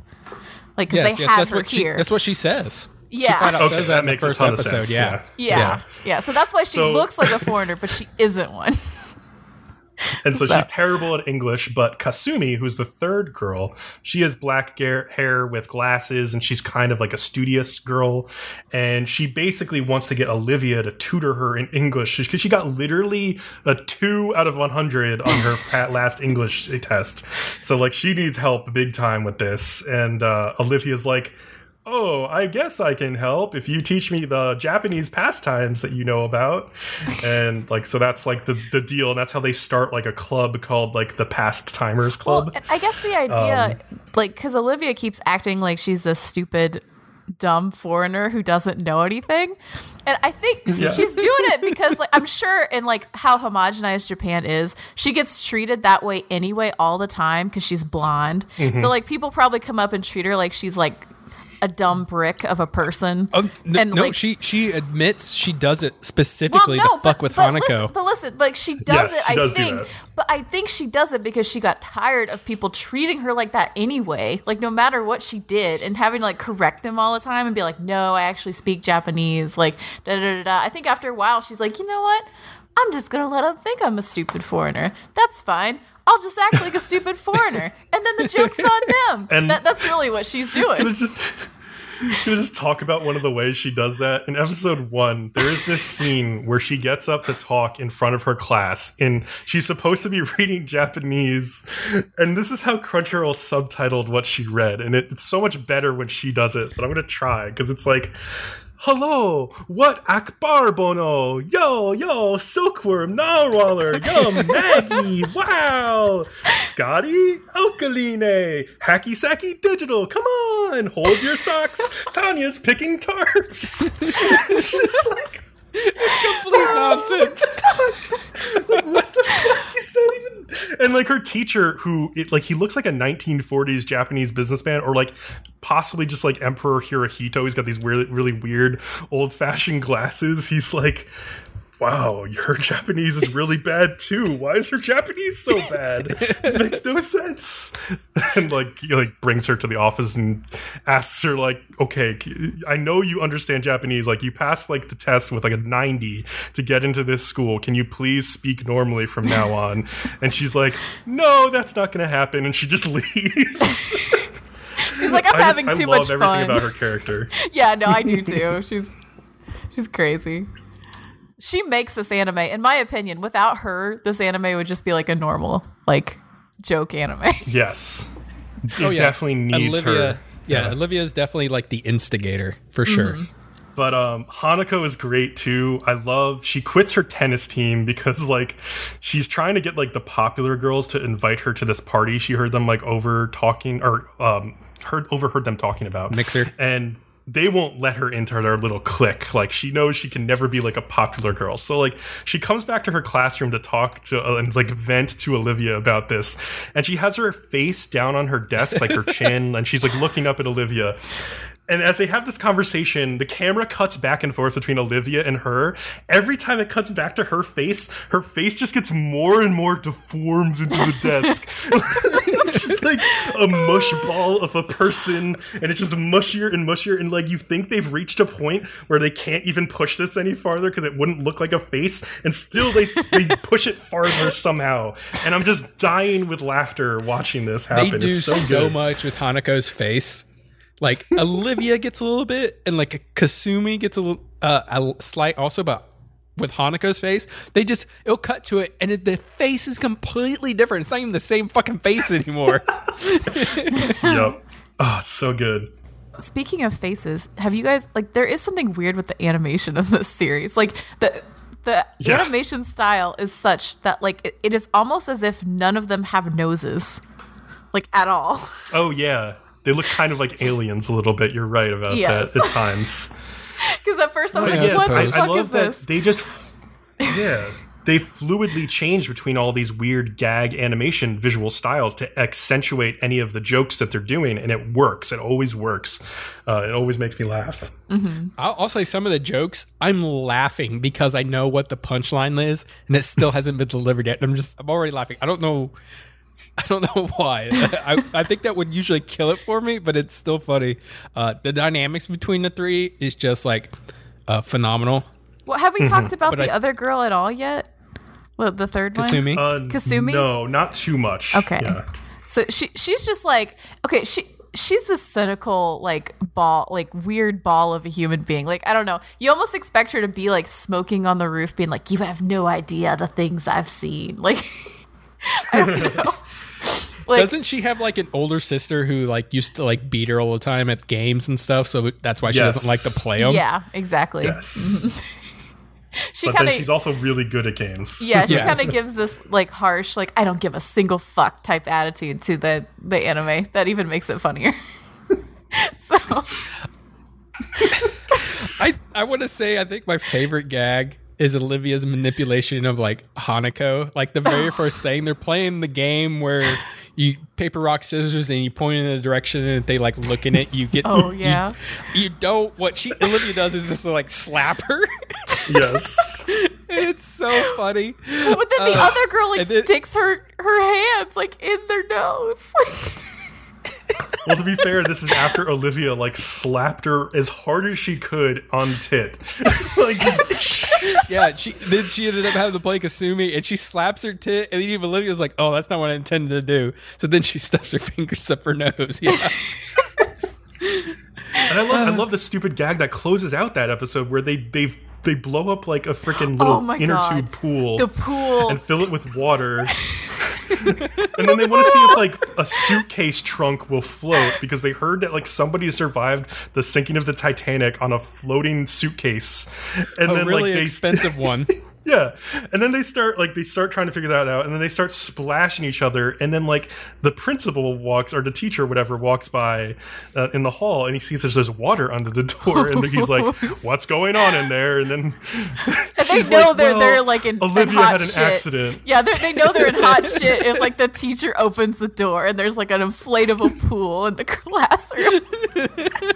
But before that happens, like he has like this flashback, like I need to get to the bottom of this. He sees like a Detective Conan like silhouette, and he's like, "Oh, I can figure out this mystery." And he sticks his finger in what they just said was their piss, and licks it. And he's like, "I'm very upset that you lied to me. This just tastes like water." One of the girls is like, "I think he did so." Oh God, shit! Hold on. What do you say? One of the girls is like, "I think he sounded a little disappointed." Yeah, exactly. It's so good. Oh my God. Well, and they all act So normal. that's a show in a nutshell. It's like pushing this like absurdist humor, like, you know, to the furthest edges it can go. Yeah, they all act normal, and then he walks away, and they like look at each other and like, that wasn't normal at all. That was bizarre. And I just like there's weird music cues, like when Olivia is talking about anything related to USA, there's like this weird dinky like recorder version of the United States national anthem playing behind it. It just sounds terrible. It's just so funny. Like everything they do just accentuates the jokes in a way that it makes it so much better. And it's just great direction and like great work from that studio all around. So yeah, it's one of my favorites of the season. It's great. Same. Well, and then there's the ending. So like the opening is that really sweet, like oh, they're so cute, like they're such innocent little girls, and then the ending is them like screaming a metal song. Yeah, it's. I think it's like Hanako who's just like screaming and just like. Yeah, I think all three of them sing it. Yeah, the song is called Inkia Impulse, but yeah, it's like a death metal thing. It's so good. And it's way more accurate to like how the show feels than the OP, which is completely ironic. It's misleading as fuck, and it's so great. I wonder how many people turned off this show after the OP. Like, I really wonder. Because like, there's probably some people who are like, "What is this? I'm not watching this." Yeah, totally different show, guys. You go back and watch epic. it. Yeah, you should try it. All right, let's jump into the next one, which is another weird show called Planet With on Crunchyroll. Which I think sucks. Oh, what are you I think talking it's pretty about? interesting. It's fascinating. Okay, go ahead. Generic as hell. It's an original anime from Yohei Suzuki directing. This is at JC Staff. He directed Shimoneta, which we liked a lot. But also Urara Merucho and Dungeon no DI Sword Oratoria, which were both not so great in my opinion. I don't know. But this is a weird like super robot show that is like slowly revealing like a kind of interesting plot. It's like somewhere halfway between like a Gurren Lagann and then like a Bubuki Baranki or something with like the CG animation. But it's like more like comedic than either of those shows. I can't believe you just used Babuki Baranke because that's like what I compared it to for why it's fucking bad. I know. Yeah, I would say this is like sort of a better version of Babuki Baranki, at least so far, in my opinion. Yeah, it's just like the visual style reminded me of that, and like the characters a little bit. I say Gurren Lagann because like you find out in the first 3 episodes there's this conflict in the universe going on between these races that form the Nebula and like humanity on Earth basically, and there's this certain group of humans who have the ability to fly these like anthropomorphic animal mechs. My understanding was that there are 2 groups of aliens. And like one of them, I don't think that the humans are in charge. Nebula has 2 separate factions. Is what it is. I think the aliens are like using the humans. I don't think the humans are at all in charge. Like basically, yeah, the humans have come to this point in their evolution where they're able to gain enough power to pose a threat to this Nebula race. And so there's 2 factions of Nebulans who want to handle this in different ways. There's these people who want to seal away the power of humanity forever to prevent it from like taking them down. Like kind of like the way that like the aliens wanted to seal away the spiral galaxy races in Gurren Lagann. And then there's this other faction. So like the faction that wants to seal them away are these like dog people. And then the faction that wants to send humanity down the path of love is the cat people. And one of these cat people is named Sensei, and he lives with this young boy named Soya Kuroi, who has amnesia. But we find out a little bit later, he is originally from like the galaxy surrounding our star Sirius, or like the star system surrounding Sirius, like, and his planet was destroyed by this like cosmic dragon that has given power to like a whole bunch of people and civilizations.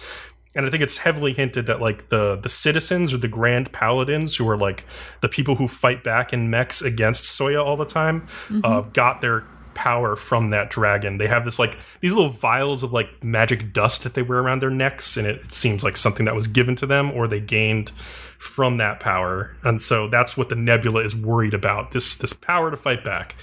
So yeah, like every episode, like this weird like floating like I don't know, like blimp will show up. Blimp. It's always like a weird amalgamation of like different body parts and like a grinning face.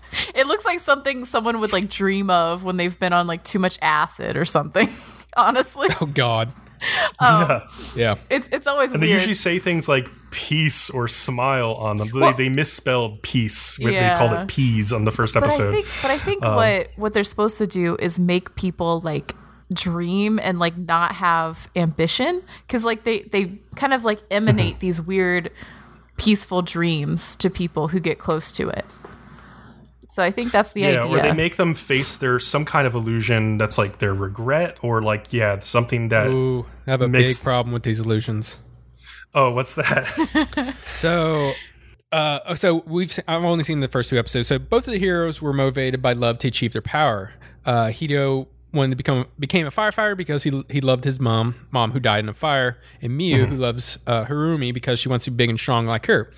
But before that, Ginkgo says, so back to the factions, there's the 2 of them, and her factions, they want to see the humans evolve with love and not power, while the other faction just wants humans to stop evolving entirely.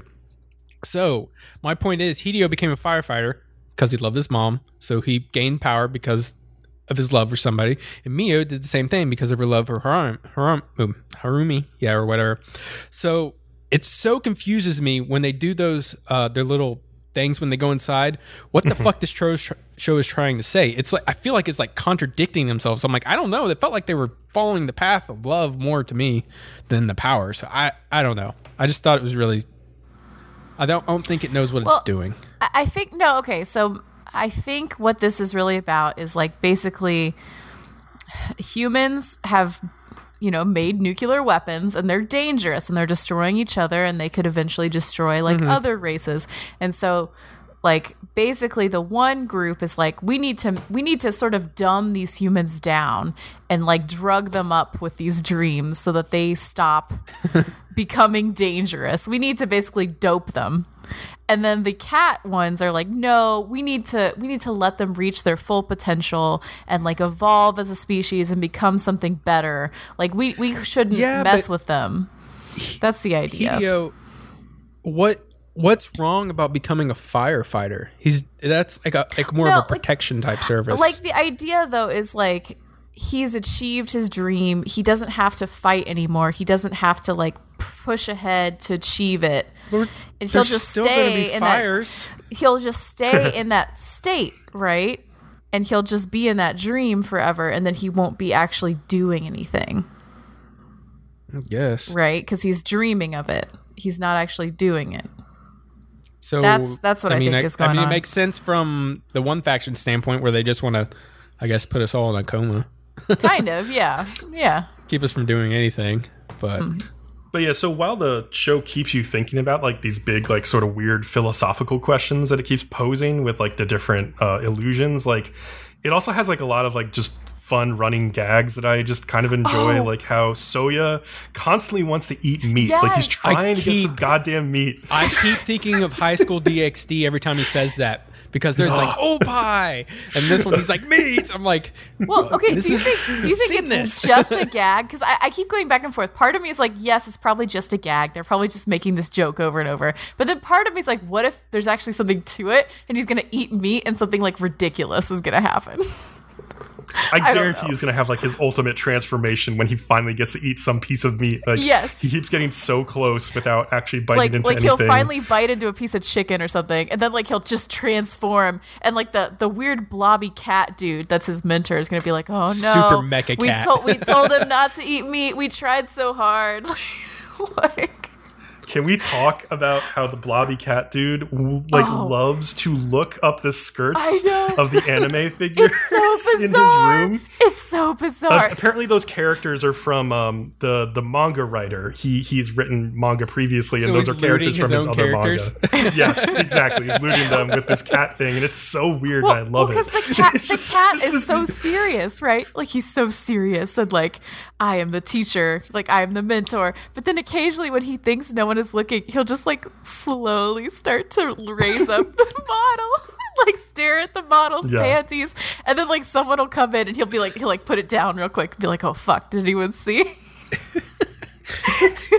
I also think that the fight scenes are pretty decently choreographed. Sometimes they get like a little muddled. They're pretty CG, and sometimes they move so fast that you don't get a sense of what's happening. When but they like fight the big blimp things, nothing happens. But when they fight the what's his name, Soya or something, Soya, then they actually do a little bit more animation. Yeah, and those parts are pretty cool. His ultimate attack is like the Giga Cat Hammer, which I like a lot. I don't know, like I'm kind of won over by the show because it's so weird, it's so different. Oh god, I don't think it's different. Well, maybe it's not that different. It's just presented in a way that's kind of fun and weird. Yeah. And yeah, I agree with BCom because like the first few episodes, you're not sure like what faction the main guy is with even, and it's almost like you're seeing it from the villain's perspective at first because they haven't quite explained everything, and so that's a weird perspective to introduce everything from. Yeah, it's got some unique elements to it. Yeah, so I'm watching this and I'm like, I've seen this before. And so I just started making a list of everything I've seen before. I'm like, okay, so kid loses his memories and parents die in an accident. I think I've seen that. So he very conveniently obtains powers for no reason. But I think they Then he did was that. chosen. I think they did that whole like he lost all of his memories thing as a joke, almost like making fun of that trope. Because like they do it so obviously. Well, then this whole thing's making a fun of it, everything, because then we get cute girl who seems to like him for almost no apparent reason except he was fucking nice to her once. I don't know how many times I've seen that one. Well, there's a weird thing with her last name, which he can't pronounce, which is like, what is it? It's a Takamagahara, which is like, it's a Shinto dwelling place of the heavenly gods.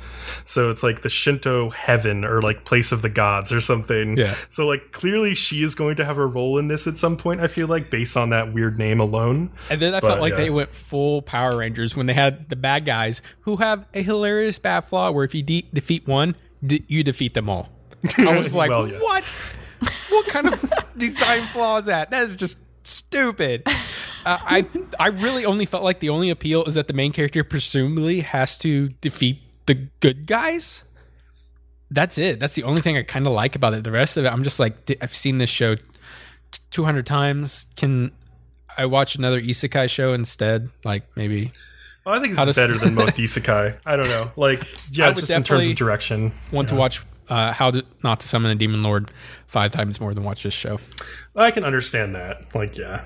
But, yeah. I think it came... I think part of it is I had low expectations, and it definitely surpassed them. Like, it's definitely better than I expected it to be. So, yeah. Should we move on to the next thing? Let's go on to Island. It's not much better. Speaking of low expectations, this is a visual novel adaptation, which pretty much you should have the lowest expectations possible for. Especially when it has 3 lollies as their, like, main picture display. Yeah. And it's a really shitty adaptation. Whenever you have a visual novel adaptation in anime, right, people will always say, well, the visual novel was so much better and like the anime is just being rushed, right? They'll say that no matter what visual novel it is. Every single time they say that, partially because like the visual novel is always going to be slower because it is a visual novel and you can take it at your own pace, and it's the whole point is like slowing it down and like reading through all the dialogue and like proceeding slowly through this story. But yeah, no, like it's just ridiculous. Like this one is actually pretty damn rushed. Like I watched the first 4 episodes of this and it was so rushed by episode 4. Like the first arc, of course, is about like one of the 3 girls because like it's 12 episodes. Each girl gets 4 episodes. That's how it works in a visual novel adaptation. But like episode 4, like this, like the bumbling idiot guy who he's shown up from like the future or the past. We are not really sure. Future. And yeah, I think future. And then like he has no like real curiosity about why he's on this island. He just has this weird feeling that he has to do something with these 3 girls, right? And like he keeps having visions of him just like in intimate situations with these little girls who all look like they're 10. Has he like fucked all of them? Is that what's going on in this anime? Like it, or he will. Yeah, because that's what it feels like when I'm watching this anime. So. And like the smallest one is like always like trying to get him to fuck her for some reason. Well, and he's like 28 or something. I don't know. He's like a man. Well, fuck me so I can kill you while you fuck me. Like that's her. Exactly. Yes. That's her whole thing. I don't really get that. Although she's the cutest one of all of them, like with that hair. I don't really like that hair. I don't know. It's weird. It's a different design than you would expect. It's okay. I don't like the other 2 girls at all, though. So I guess I would say she's like the most unique one. Yeah. I don't even know how you guys are debating this show right now. Oh, we're not really debating. It's a piece of when they get to trash. episode 4, that one girl, like they get off the island, right? And like they have this whole character arc in like 10 minutes. That's like her entire story, which probably took like an hour or an hour and a half in the visual novel at least. And it's so sped up and so ridiculous that even like the visual novel people who would usually say this is sped up, this must be like hyper speed for them. It's ridiculous. And it just moves on. There's no hook here except for figuring out what the hell the mystery of this island is, and nobody cares. I guarantee you nobody cares. So we should just move on. Like Leo He's a said. Terminator. He's been sent back in the past to kill one of the girls. I wish. That would be a more interesting show. They put a lot of like money into like work into this anime too, so it's kind of a shame because like a lot of resources went into it, and like it's just not. I don't know. Yep. Yeah, like Studio Feel, they can animate shit. Like they do good work. It's too bad that they're working on this show. Oh well. All right, let's move on to another show that we almost shot under our radar, but is pretty interesting, called We Rent Tsukumogami on Crunchyroll. Is it interesting as you mean in the first episode where they hint that the brother and sister might have the hots for each other, and then we get the line, "We are not related by blood, but you can find such siblings anywhere." I had to pause the show and just put my face in my hands like the show's already ruined for me. I cannot keep watching this. I'm done already. I mean, I have to definitely admit, some weird tension between those two. I have to admit, when I saw that, I was like, why? You were doing such a good job, and then you had to put the generic brother-sister who aren't related by blood bullshit in there. Like, why? Yeah. But I love the main idea of the show, though, which is based on these Tsukumogami, which are like items that people have cherished over like many years of owning them, like little tiny items that they have as like charms or like wall scrolls or just other things that they have around the house that they cherish. And like because they've been cherished so much, they have become like anthropomorphized. They have their own like little spirits and they can talk, and like the owners of this little lending shop can hear these Tsukumogami talk.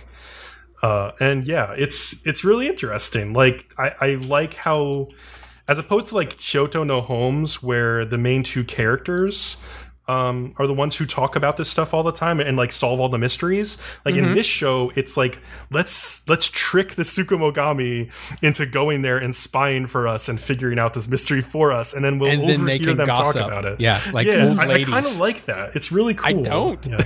Oh, really? I kind of like it. It's interesting. It's cute. I don't know. It's not really them solving the mystery. It's the Tsukumogamis like solving the mystery by listening to gossip, and Well, I don't see the appeal of it for so much. the thing I can see really what The you like. mean. Holmes show is way better. Okay, From the mystery show this season, Holmes is way better. The thing I like about the show is not the mysteries that it shows. The thing I like about it is it's set in the Edo period, which is like the 1600s to the 1800s in Japan. And like, it's very, like, it's really interesting. You get these glimpses of the way life was in that period that just kind of fascinate me. I don't know. Like, they go into talking about like all these old antiques and how people would use them. Like, they go into this whole description of how people would use different wall scrolls based on like the purpose of the tea ceremony and the time of the day. And you also get some talk was about cool. like Yeah. how society and day-to-day life like worked in that time in Japan, which is fascinating. At one point there's like a daimyo, right, who is letting a trusted family who works for him marry one of his daughters, and that's like an honor. And they kind of go into the whole dynamics of that and the society, and that's interesting because you don't see that a lot. So I like it for that, even though they did the trope. I really liked the wall scroll stuff in episode 2, where like the wall scrolls, like this guy came to them because like his wall scrolls were like changing every night, and it turns out like the characters were jumping out of the scrolls and like fighting each other, and it was because like the Princess Kaguya like wall scroll like was looking every night up at trying to see the moon, and like it was blocked by trees, and like eventually they figure out like the one of the wall scrolls they have at their lending shop is a very rarely used full moon wall scroll, and so they put it up, and then Kaguya can see it, and she's like, oh, it's so beautiful, I'm so happy, my wish has been like granted. And like all the guys fighting are like, oh, well, there's nothing left to fight about. And so the wall scrolls go back to normal. It's like, hilarious just to a me cute thing. because the shop owner is like, I think somebody's coming in every night and pranking me and switching out the scrolls. And I'm like, that's like something really dumb to think of, I think. And then when they do give him, they're like, oh, just put the scroll in there, it'll work. He's just like, okay. And I'm like, how gullible is this dude? Well, Yeah. okay, but like, what else would you think? Like, if it's between supernatural forces are changing all of my merchandise, or someone is pranking me. I mean, I know which one I would think. Yeah, but wouldn't you be like sitting up one night looking for this shit, and then when you notice nobody came, you'd be like, what the? You would, something else is going on. You would, I don't know. You have a different train of thought. It just doesn't make sense to me. I was just like, man, dude. The other big plus for this show is the OP, which is done by Miyavi, who is like my favorite Japanese music producer these days. Like, it's fucking a bumper, and like it's called Get Into My Heart, and I feel like that makes a lot of sense for the show because like these like little items are like getting into your heart, right? You cherish them and you remember them, and then they develop these spirits. But besides that, it's just a great song. It's really awesome. Really upbeat. Like, I always get excited when the song comes on. I didn't even know who it was by. I recommend everybody start the episode and then just stop it and go to the next episode once you get through the OP. You That's fucker. my recommendation. You fucker. This is a good show. Don't listen to him. It's good. Give it a chance. I like that recommendation. Oh, you assholes. Oh my god. What? I mean, the song is the best part of the anime. I'm not gonna lie. You guys are jerks. All right. We'll go on to a worse show than that, though. We'll go on to Hanabata. I have a lot to say about Are you guys, this next one. are you ready for this? Can you take it? I don't know if I can take it. Can you take it? I'll take it. It's Hanabata. Calm down. What? Studio Lion Don't tell me to calm Films. down. This is a life death match. I don't even know how to take it. Because of when This we're review is recording going to kill this. us. Jesus. Because Okay, of when I'm we're done. recording this, I've literally been able to watch 5 episodes of this already. Wow. And I kind of needed to, because when this anime started off, I thought it was very promising because it has really great use of like animation and also CG animation for the badminton scenes, like the shuttlecocks like flying through the air like in slow motion, and like even more mundane scenes like where like the CGI is like weaving through like the team's like sneakers on the floor, just to give you this like dynamic movement, and it all looks really nice. The character designs are pretty strong, and there's like high quality like mixing in of the hand-drawn animation too. And so it brings the badminton to life in a way that's really well done. early in the show, I was happy with the balance of the drama and the release, like, from that drama. Like, I'm not against people taking sports very seriously. Like, I definitely took sports seriously in high school and was around other people who did and, like, became professional. And, like, I can understand how, like, if you take sports seriously enough, it, like, bleeds over into every part of your life and a lot of your, like, decision making, right? Mm-hmm. And so, like, the main character, or one of the mains in this story, is named Nagisa Aragaki. She's the captain of her high school badminton team, and she's recovering from a really bad loss that has her questioning whether she even wants to play badminton at all anymore, like whether she's meant to play it or if she just doesn't have the talent. Meanwhile, the girl who beat her is named Ayano Hanasaki, and she's quit badminton altogether and is looking for a new start, trying to do anything else. However, with each of these girls, like, one of their friends, like, encourages them to just keep going or get back to badminton. And so they end up in the same badminton club for high school. And so there's a lot of tension, and they have, like, a rematch, and Nagisa kind of has to come to terms with the fact that, like, Ayano is just better than her. She's just more talented, and, like, what she needs to focus on is, like, making her whole badminton team better so they can perform better in tournaments, not just making herself better, even though she wants to do that too. And she comes around to that viewpoint, like, pretty early on, by, like, episode 3. Like, her like, drama is kind of, like, wrapped up. And I was like, okay, good. Like, thank God the drama is over for now. We can, like, move forward. But it's not. Move forward as friends, you know? It's just the beginning. If you can inject soap opera into your veins, this is what you would get. So, yeah. Unfortunately, Ayano has a very overdramatic backstory. She has a really shitty mother. At least that's the way her mother is being portrayed so far. Her mother is a former professional badminton, like, singles champion who has trained Ayano from a young age to be, like, basically her successor. And when Ayano, like, loses this big match against another girl, her mother basically takes it as a sign that, like, she's just not good enough or she doesn't care enough about being, like, the successor for her legacy. So her mom fucking leaves, abandons her daughter, and goes to train this Dutch girl named Connie Christensen instead. She gets, like, a new, more talented pseudo daughter, basically, is what she does. Yes. She upgrades bad. her daughter, throws out last year's model, and gets a new one. And she gives, like, no indication of, like, ever planning to come back. Like, she doesn't talk to her daughter. She just left. And I'm sure she'll have, like, some bullshit reason for why it was a good thing. But, like, no, she just seems like a crazy person. So then Connie, the Dutch, like, student, returns to Japan and finds an opportunity to face off against Ayano. This is, like, by episode 4 or something. And, like, basically beats her. But also Connie is, like, a terrible fucking teammate. She's playing doubles, right? And, like, she, like, basically tells her doubles teammate, like, just stay out of my way. I don't need you. I can beat them 1-on-2. And, like, proceeds to, like, basically try to do that. And, like, they eventually win the match, like, though Connie, like, kind of realizes she needed her partner by the end. But still, she's such a bitch. And, like, after the match, she goes up to Ayano. She's like, you really aren't your mother's daughter. Like, considering her mother has, like, abandoned this girl, like, this is such a shitty thing to say. Like, the level of drama got so unbelievably unnecessary that it just leaves a huge sour taste in your mouth at that point. And, like, I like a certain level of sports drama. I'm not against it. But, like, this mother leaving her children because she wants a better badminton protege? Are you kidding me? Like, why I do this? BCom, all I ask of you is just to do take my impressions and just insert it in here, because it's exactly how I thought it was going to turn out to be. And like I said then, I'm sad it went this way because this show, it's visually stunning. It's some of the best I've seen lately. Mm-hmm. Oh, and then also Trainer is back from Horse Girls Pretty Derby.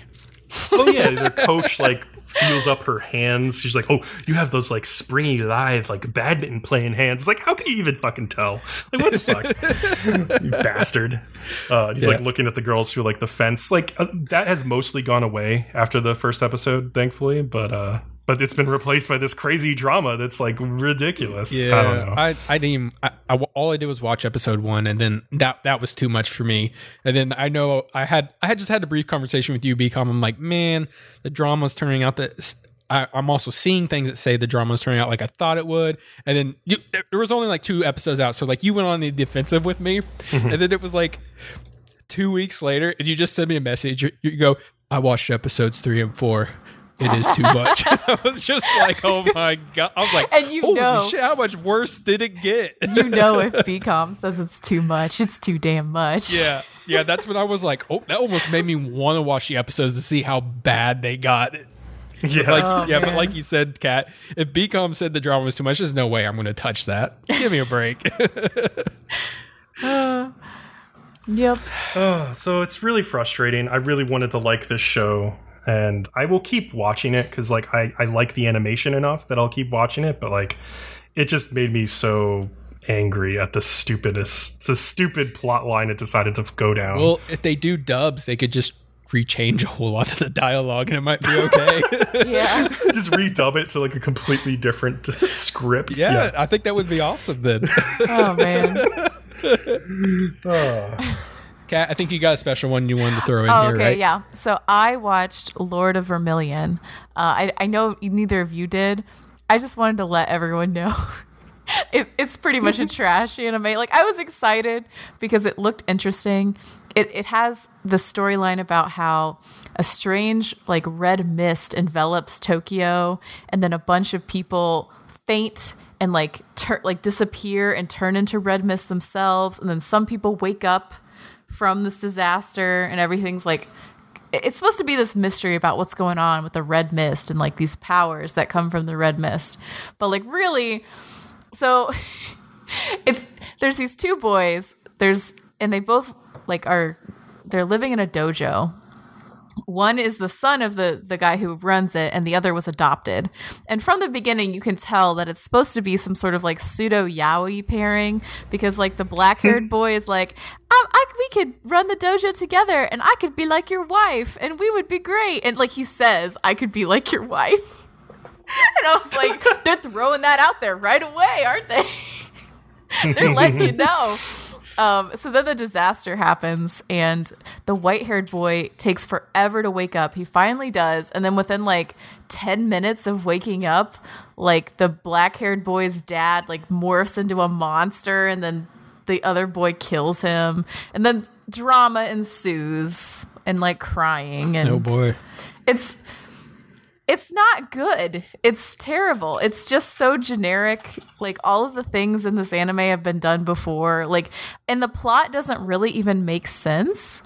Like, the elements of this plot are so mismatched and like squished together, and I don't really even know if they know what they want to do with this anime, to be honest. I'm looking at the Mal score, and it's at a 5.47. It's bad. Like, sometimes that's really sad for Mal. Sometimes I'll be watching it because I watched 3 episodes, and I'll be like, what?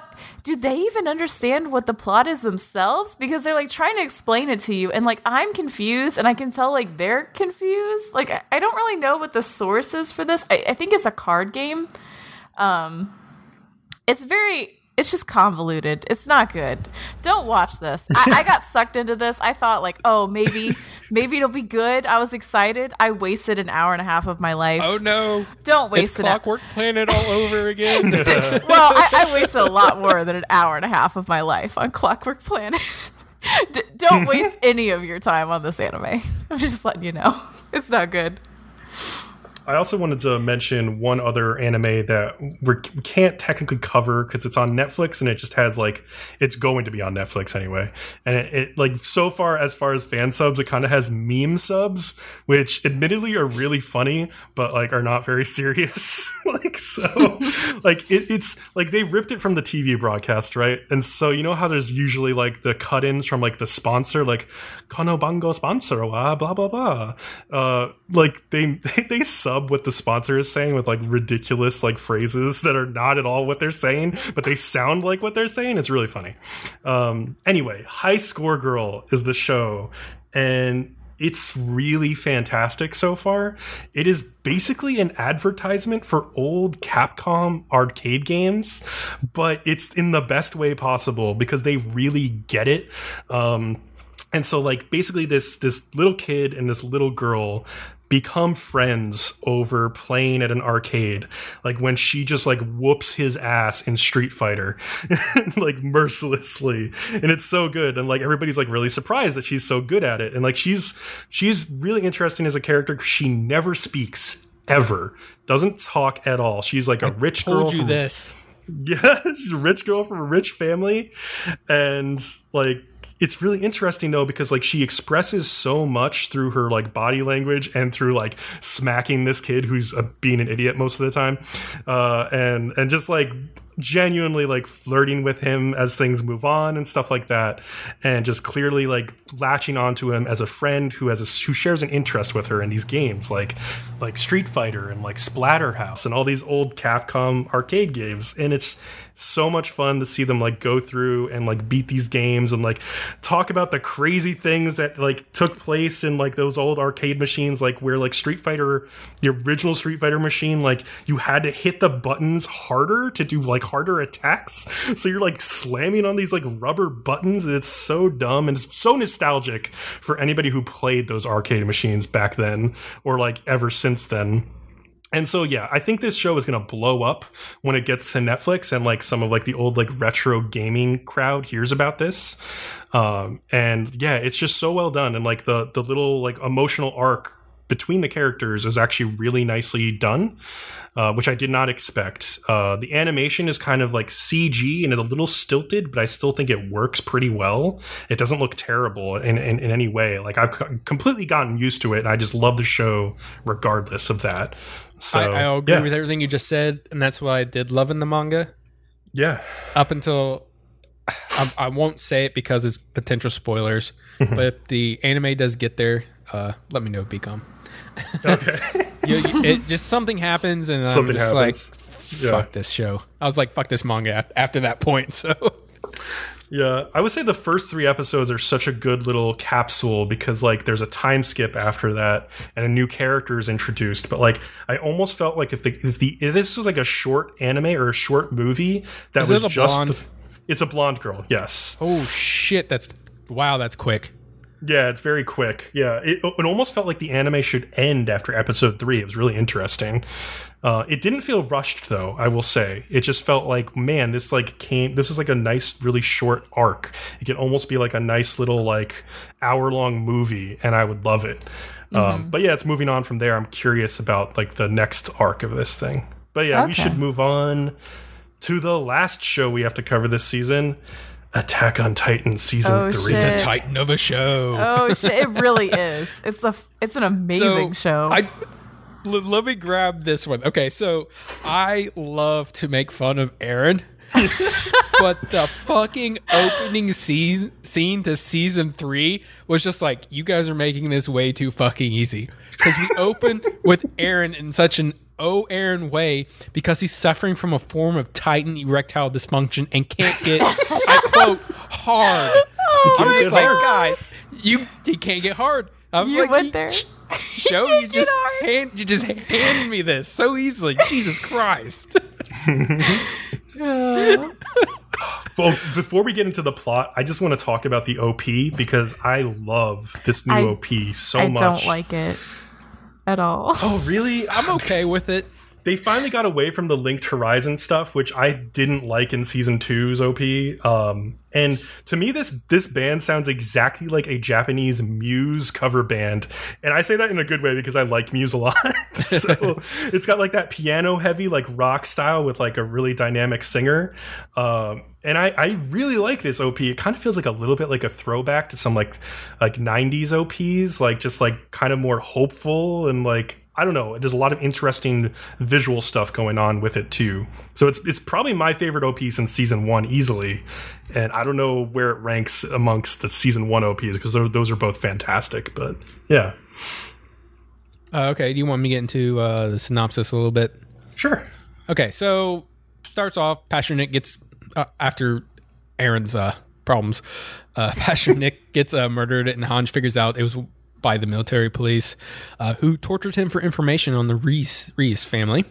Levi figures he never gave up any information because they had to remove all his fingernails, and basically the only way they ever get information is when they take off one fingernail. If they have to take off one and they still don't give it up, taking off the rest doesn't make them say anything.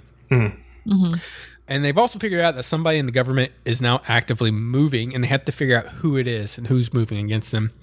That's when Erwin gets a note to them informing them that all scout activity outside the walls has been ceased and there's canceled and they can't do it anymore, and that there's also military police on the way after them. Shortly after who'd he get that from? What was that commander's name? Erwin, yeah, sorry. Shortly after Erwin got this message out, he then got arrested himself. Yeah. But fortunately, our group got away in time as like the military police show up and start raiding the cabin they're in. And they decide to hold up in the Trost district until they figure out who their enemy really is. They end up using body doubles for Krista and Aaron, who end up getting captured very quickly. They trail them and capture the people that took the body doubles. One of the body doubles was like Armin, and like he was getting felt up. The captor was just feeling him up and shit, and Armin's like, and like even Mikasa was like, hey, we need to go in and bust in there. I don't think Armin's going to be the same again after this. At first, I thought that was still Krista because I wasn't really paying close attention to what was happening. And I was like, oh my God, Attack on Titan, what are you doing? This is so messed up. And I was like, oh, it's Armin. It's still messed up, but it's kind of funny now. Yeah. Okay. You bring that up. If you go and you look at the pick for my anime list, Christine's in the middle. You can easily mistake her for Armin. Oh, easily. Yeah. Same it's eyes. Crazy. Like everything. Yeah. So Levi ends up heading back to watch the wagon that actually has the two of Aaron and Christine. And then we just briefly find out that Levi used to live with a legendary murderer called Kenny the Ripper. Ooh, original. Kenny the Ripper. I like this guy. I think he's ridiculous, but like in an amazing way. Like he just jumps into places. Shows up. Yeah. He said right at the end of the episode, he shows up and kills the other two people with Levi, and then he goes after Levi. And that's how the first episode ended. You guys got thoughts on that one? Yeah. Well, it's interesting that they're after Historia and Aaron. Like we learned so much about them in season 2. We know Aaron's like the coordinate, and we know that Historia obviously is like the true heir probably to the royal family. And Correct. So they've clearly figured out that like they've learned this information maybe from Pastor Nick, maybe from somebody else. And like, yeah, they're doing everything they can to cover it up now. So yeah. It's interesting. And they talk later about how they've done this before. Like people find out information and they just cover it up however they have to do it, right? Like the government. Yeah. And it's an interesting shift for the series as a whole, because you've gone from they're going out and like attacking Titans to now there's all these factions within the city, and they're not even messing around with Titans really. They're like hiding from other people and everything. Yeah. So it is a very noticeable shift in what the anime is doing as a whole. It's a lot darker than any of the previous seasons, I would say. One other shift is that Levi is finally like a big main character again, which he really wasn't for all of season 2, which a lot of people were upset about. But a lot of female people.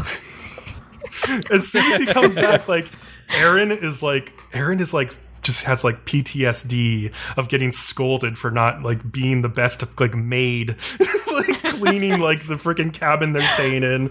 And like he's right though, because like Levi comes back, like rubs his finger under the table. He's like, I thought I know I gave you enough time to clean this place. And they're all like horrified about like what will happen, but they have to move, so it doesn't matter. Yeah, but also who checks the underside of the table? I mean, come on. Seriously. He's ridiculous. So, yeah, speaking of Levi being the main character, he basically gets a 15-minute spotlight that is basically a 15-minute Matrix scene, action scene. It's fucking awesome. It's insane. It is. So anyways, Kenny's got his own like squad of like elites that he's obviously trained, and they go after Levi, and it's the giant action scene. At one point, Levi finally gets the upper hand for a minute when he takes Kenny out of the fight just momentarily. That's when he ends up killing a few of his lackeys and whatnot. And he finally gets back with the rest of his squad. And they go after the cart with Krista and Aaron, or Historia and Aaron, whatever you call her. But the big thing is Levi's squad is struggling with killing humans, and it's holding some of them back. And of all people, it's Armin who has to shoot one of them to save Jean's life. Kenny's group does manage to get away with the two. And of course, Armin killing somebody like he's puking and like he's asking Mikasa like, was it like this for you the first time you did it? And then like Levi has to give him the speech, you're like, you did it to save Jean's life, not to kill, somebody, something like that. Yeah. Embrace the new you, he says. Yeah. So they end up questioning the Reeves guy, who was kind of the one who captured them. And what basically happened was the military police forced him to do it. And Reeves' big thing is he runs a giant company. He almost has a monopoly over everything, but he's doing it like in a very positive fashion. Like he's making sure people have jobs, people have things to do. Well, he's also a crook, though. Like he does do positive things for the community, but he's also a crook because like he's the one who blocked like a mafia don or something. He's the one who blocked that entrance in the like last season or the season before that even, and like almost killed all those people because he's a fucking idiot. But he's also the reason the Tross district hasn't just fallen in complete chaos yet.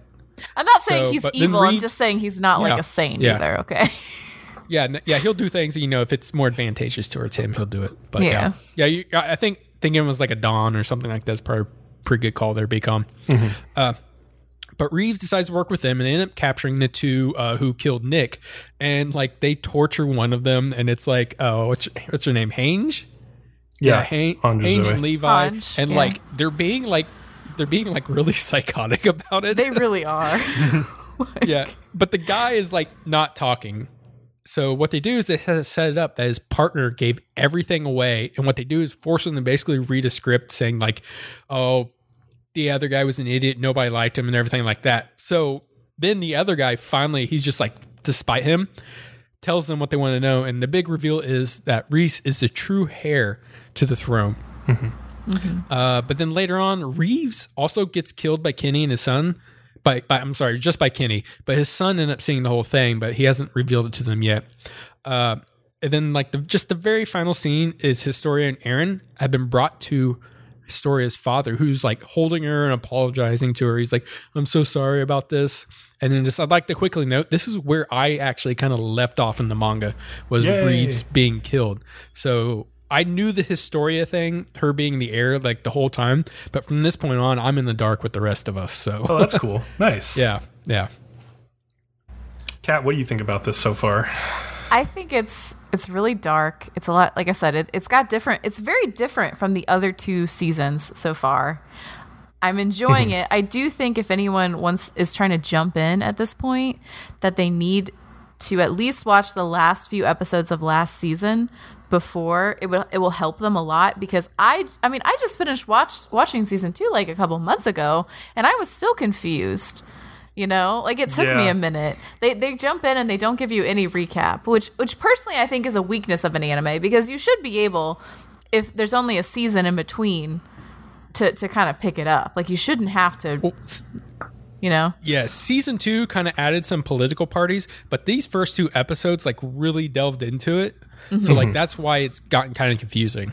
Yeah, that's part of the big thing. It is confusing. You probably should watch the last few episodes of last season again, just to remind yourself, because like I don't consider myself an idiot, but I had problems with this. I was confused at first. If you need a reminder, do that. But if you have not seen anything, you definitely need to go to the very beginning, I would say. Otherwise, you're going to miss a lot of stuff. There's no way if you've not seen anything. I'm just saying, like, if you come into this thinking, I saw season 2 a couple months ago, I'll be fine.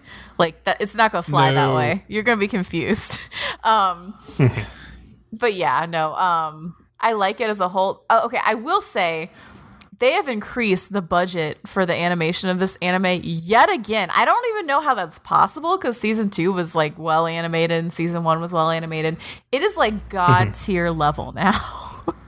Like I couldn't believe how long that action scene went on with Levi and Kenny chasing him. Oh, I know. It was insane. Like with him, like them like flying through the air while the cart is going underneath, and like Levi is like going all over the fucking place, and it all looks fluid and good. And there's like a lot of like perspective shots as he's like sliding down rooftops.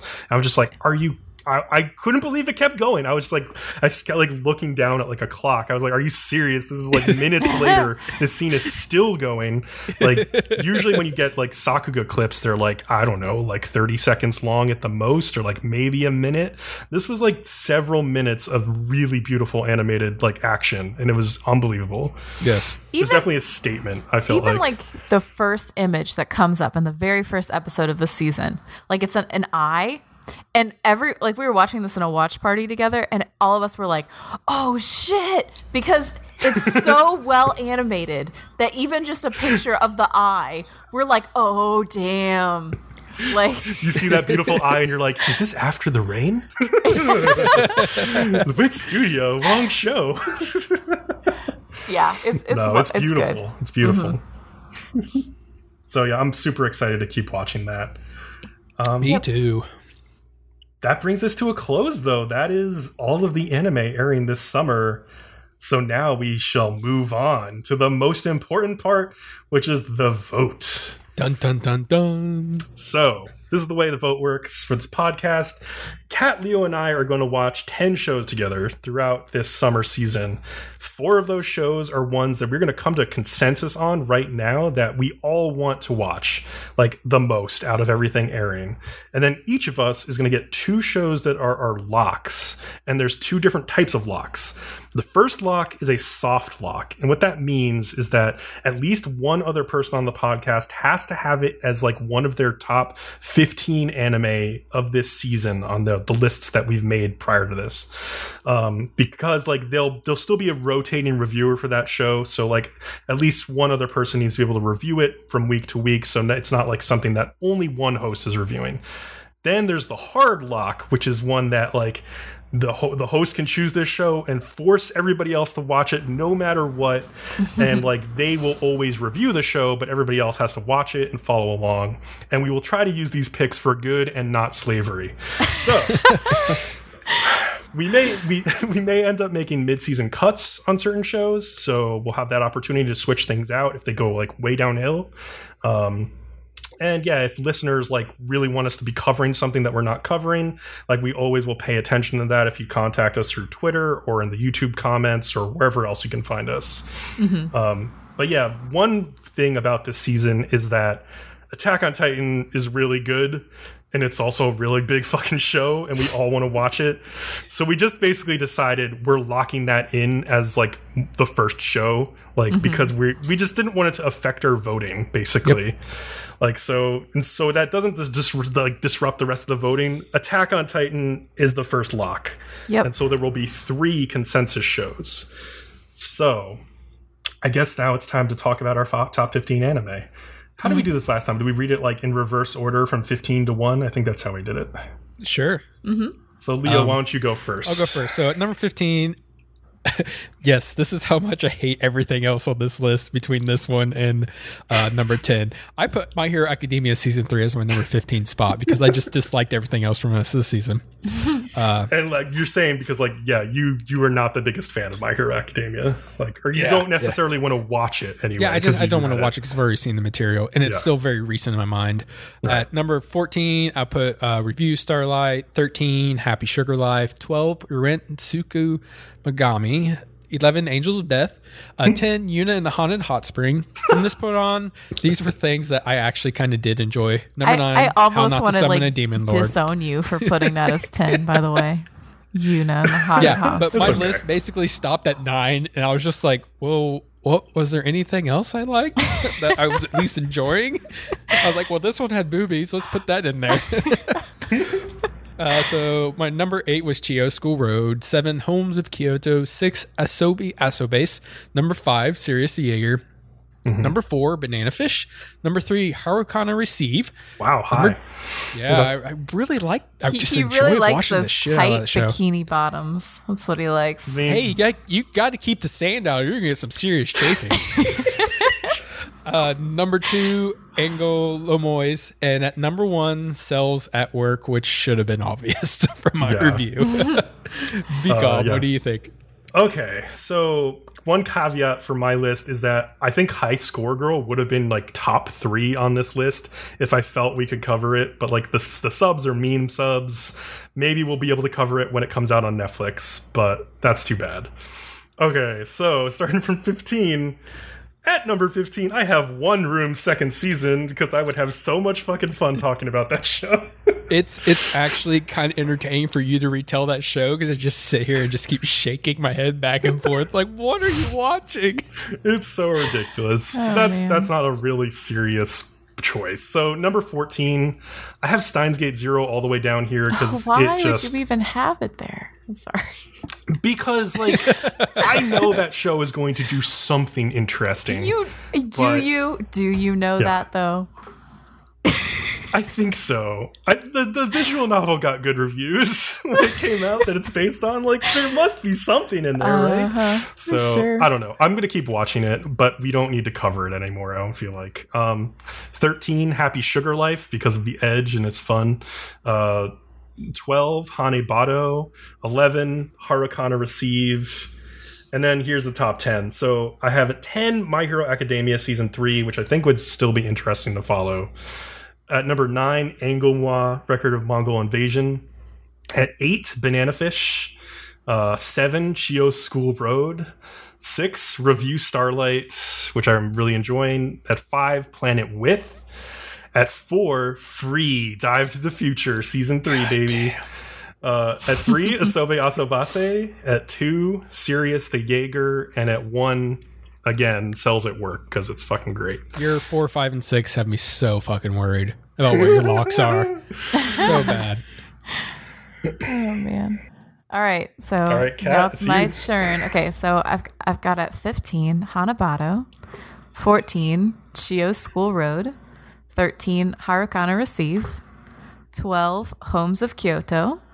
11, Happy Sugar Life. For the same reasons, because it's just so ridiculous. Okay, then I've got it'd be top fun 10. to talk about. Yeah. It would be like, I know it's some bullshit, but like it would be something to talk about, I'll tell you. Okay, top 10. Asobase is 10. 9 is Review Starlight. 8 is My Hero Academia. 7 is Planet With. 6 is We Rent Suku Mogami. 5 is Free. 4 is Anglemois. I'm going to say it the French way. 3 is Cells at Work. Yeah. 2 is Sirius the Jaeger. And 1 is Banana Fish. All right. And I've heard that Anglemois is the correct pronunciation. Like, I looked at like the Japanese kanji, and it's like Anguromois or something like that. Anglemois? Okay. So, yeah. Okay. So that is how you're supposed to say it. That's good. Okay, so based on those 3 lists and some statistical calculations, our top 4 become Attack on Titan, of course, as we said, followed by Cells at Work, yay, and then Sirius the Jaeger, and Banana Fish at number 4. So that I really am happy with that top 4. I think that represents like basically the best shows of the season in a lot of ways. Yeah, you're the only one who ranked Banana Fish so far away from the top 5. I mean, yeah, and I still really like it. Like, I talked about how I had like some issues, but yeah, I mean, it's still something that will be very interesting to talk about regardless. There's just a couple shows I liked more than it, I guess. I don't know. Maybe I ranked it too low. But okay, it's locks time. So Leo, you have the first soft lock this time around. All right. My first soft lock, I'm picking this one specifically because our first 4 shows are pretty serious, with maybe Cells at Work not being as serious. So I'm going to go with Asobi Asobase as my soft lock. Okay. See, I knew I could count on you. There you go. That's a solid pick. I'm glad that show's making it too. It's so freaking good. Yep. All right, Kat, you were up next with a soft lock. God damn you, Kat. I'm going to pick Free as my soft lock because it's more sporty this season. There's less like relationship stuff. I think it'll be more competition based. You'll like it. It'll be fine. I'm like really pouting. enjoying it, so yeah. Yeah, Leo's pouting in the corner, but that's okay. I have no idea what's going on, so it'll be interesting. All right. That brings me to my first lock, which is Planet With. I really like this show. Leo, I know you don't like it that much, but I hope it turns around. Yes! Oh my gosh. I hope it turns around because I think it's one of the most interesting shows of the season. And it's just weird and out of nowhere. And if I'm wrong about it, we will drop it and replace it. So, Leo, that brings us to the fated, the Jureku of locks, the hard lock. So, let's see. What do you want to put up? I am going to go with Harakana Receive because I'm trying to force Kat's hand on another show. Oh, no! Oh, interesting. Oh, man, there's strategy here. Let's just note that Leo has skipped over his number 2 anime of the season to lock his number 3 anime of the season. You're putting pressure on me. I'm using getting the selected to go first to my advantage the best I can. You just don't want to cover Revue Starlight, and you think this is your way out. You're such a bitch. God damn it. Why did you do this? Oh. I feel like we should have dramatic music. I feel like we should have dramatic music in the background right now. Oh my god. Maybe we will. Maybe if I care enough, we will. Oh no, when did this turn into Hanebado? So intense. Oh my god. Oh. All right, man. So that leaves it up to Kat for the second hard lock. We need some Jeopardy music for Kat here. Oh fuck. But the thing is, I don't want to cover that all the time. Like, that's not fair. God damn it. Hey, I think next season you have to go first. So I know. Oh no, I think next season Kat goes last. I'm pretty she sure. Go last. Yeah. Okay. But yeah. I don't know. We can look. We'll have to figure it out. Kat, I got your back. I feel like so. Just pick whatever you want. Don't. Well. I feel like this is team talk. Oh my god. I don't know. I feel like no. I'm gonna pick We Rent Tsukumogami because I like it, and I know neither of you like it, so fuck off. See, Leo, you done fucked up. I know. I didn't want to do what you wanted me to do, so stubbornly. Well, Kat, you skipped your next in line also. Well, I don't think you can complain about that, Leo, because you did it too. And what that means is that I get to hardlock Revue fucking Starlight. Woo! I hate all 4 of your guys' fucking locks. You should only blame yourself. You are the one who tried to manipulate me. If you try to fucking manipulate me, I'm gonna stick my head in the sand. If I I'm had so happy put right now. Anglo-Moss as my hard lock, I would have been sad we weren't covering Harakana Receive. And I'm sad we're not covering Anglo-Moss. Well, I wanted to cover sad Anglo-Moss, but like I don't want to necessarily do it by myself. I was hoping someone would have it be their soft lock. Change your soft lock. Well, I'm not going to do it now. No. It's not final. You still got time to change. The podcast is not over. Listen, Leo, man, this Google Doc has been locked down. You made your bet. You laid in the bed. You have to deal with your choices, okay? Okay, so anyways, if I would pick Anglo-Moss, you would pin we went Tsukugomi anyway, so I just fucking lose either way. So it doesn't really matter.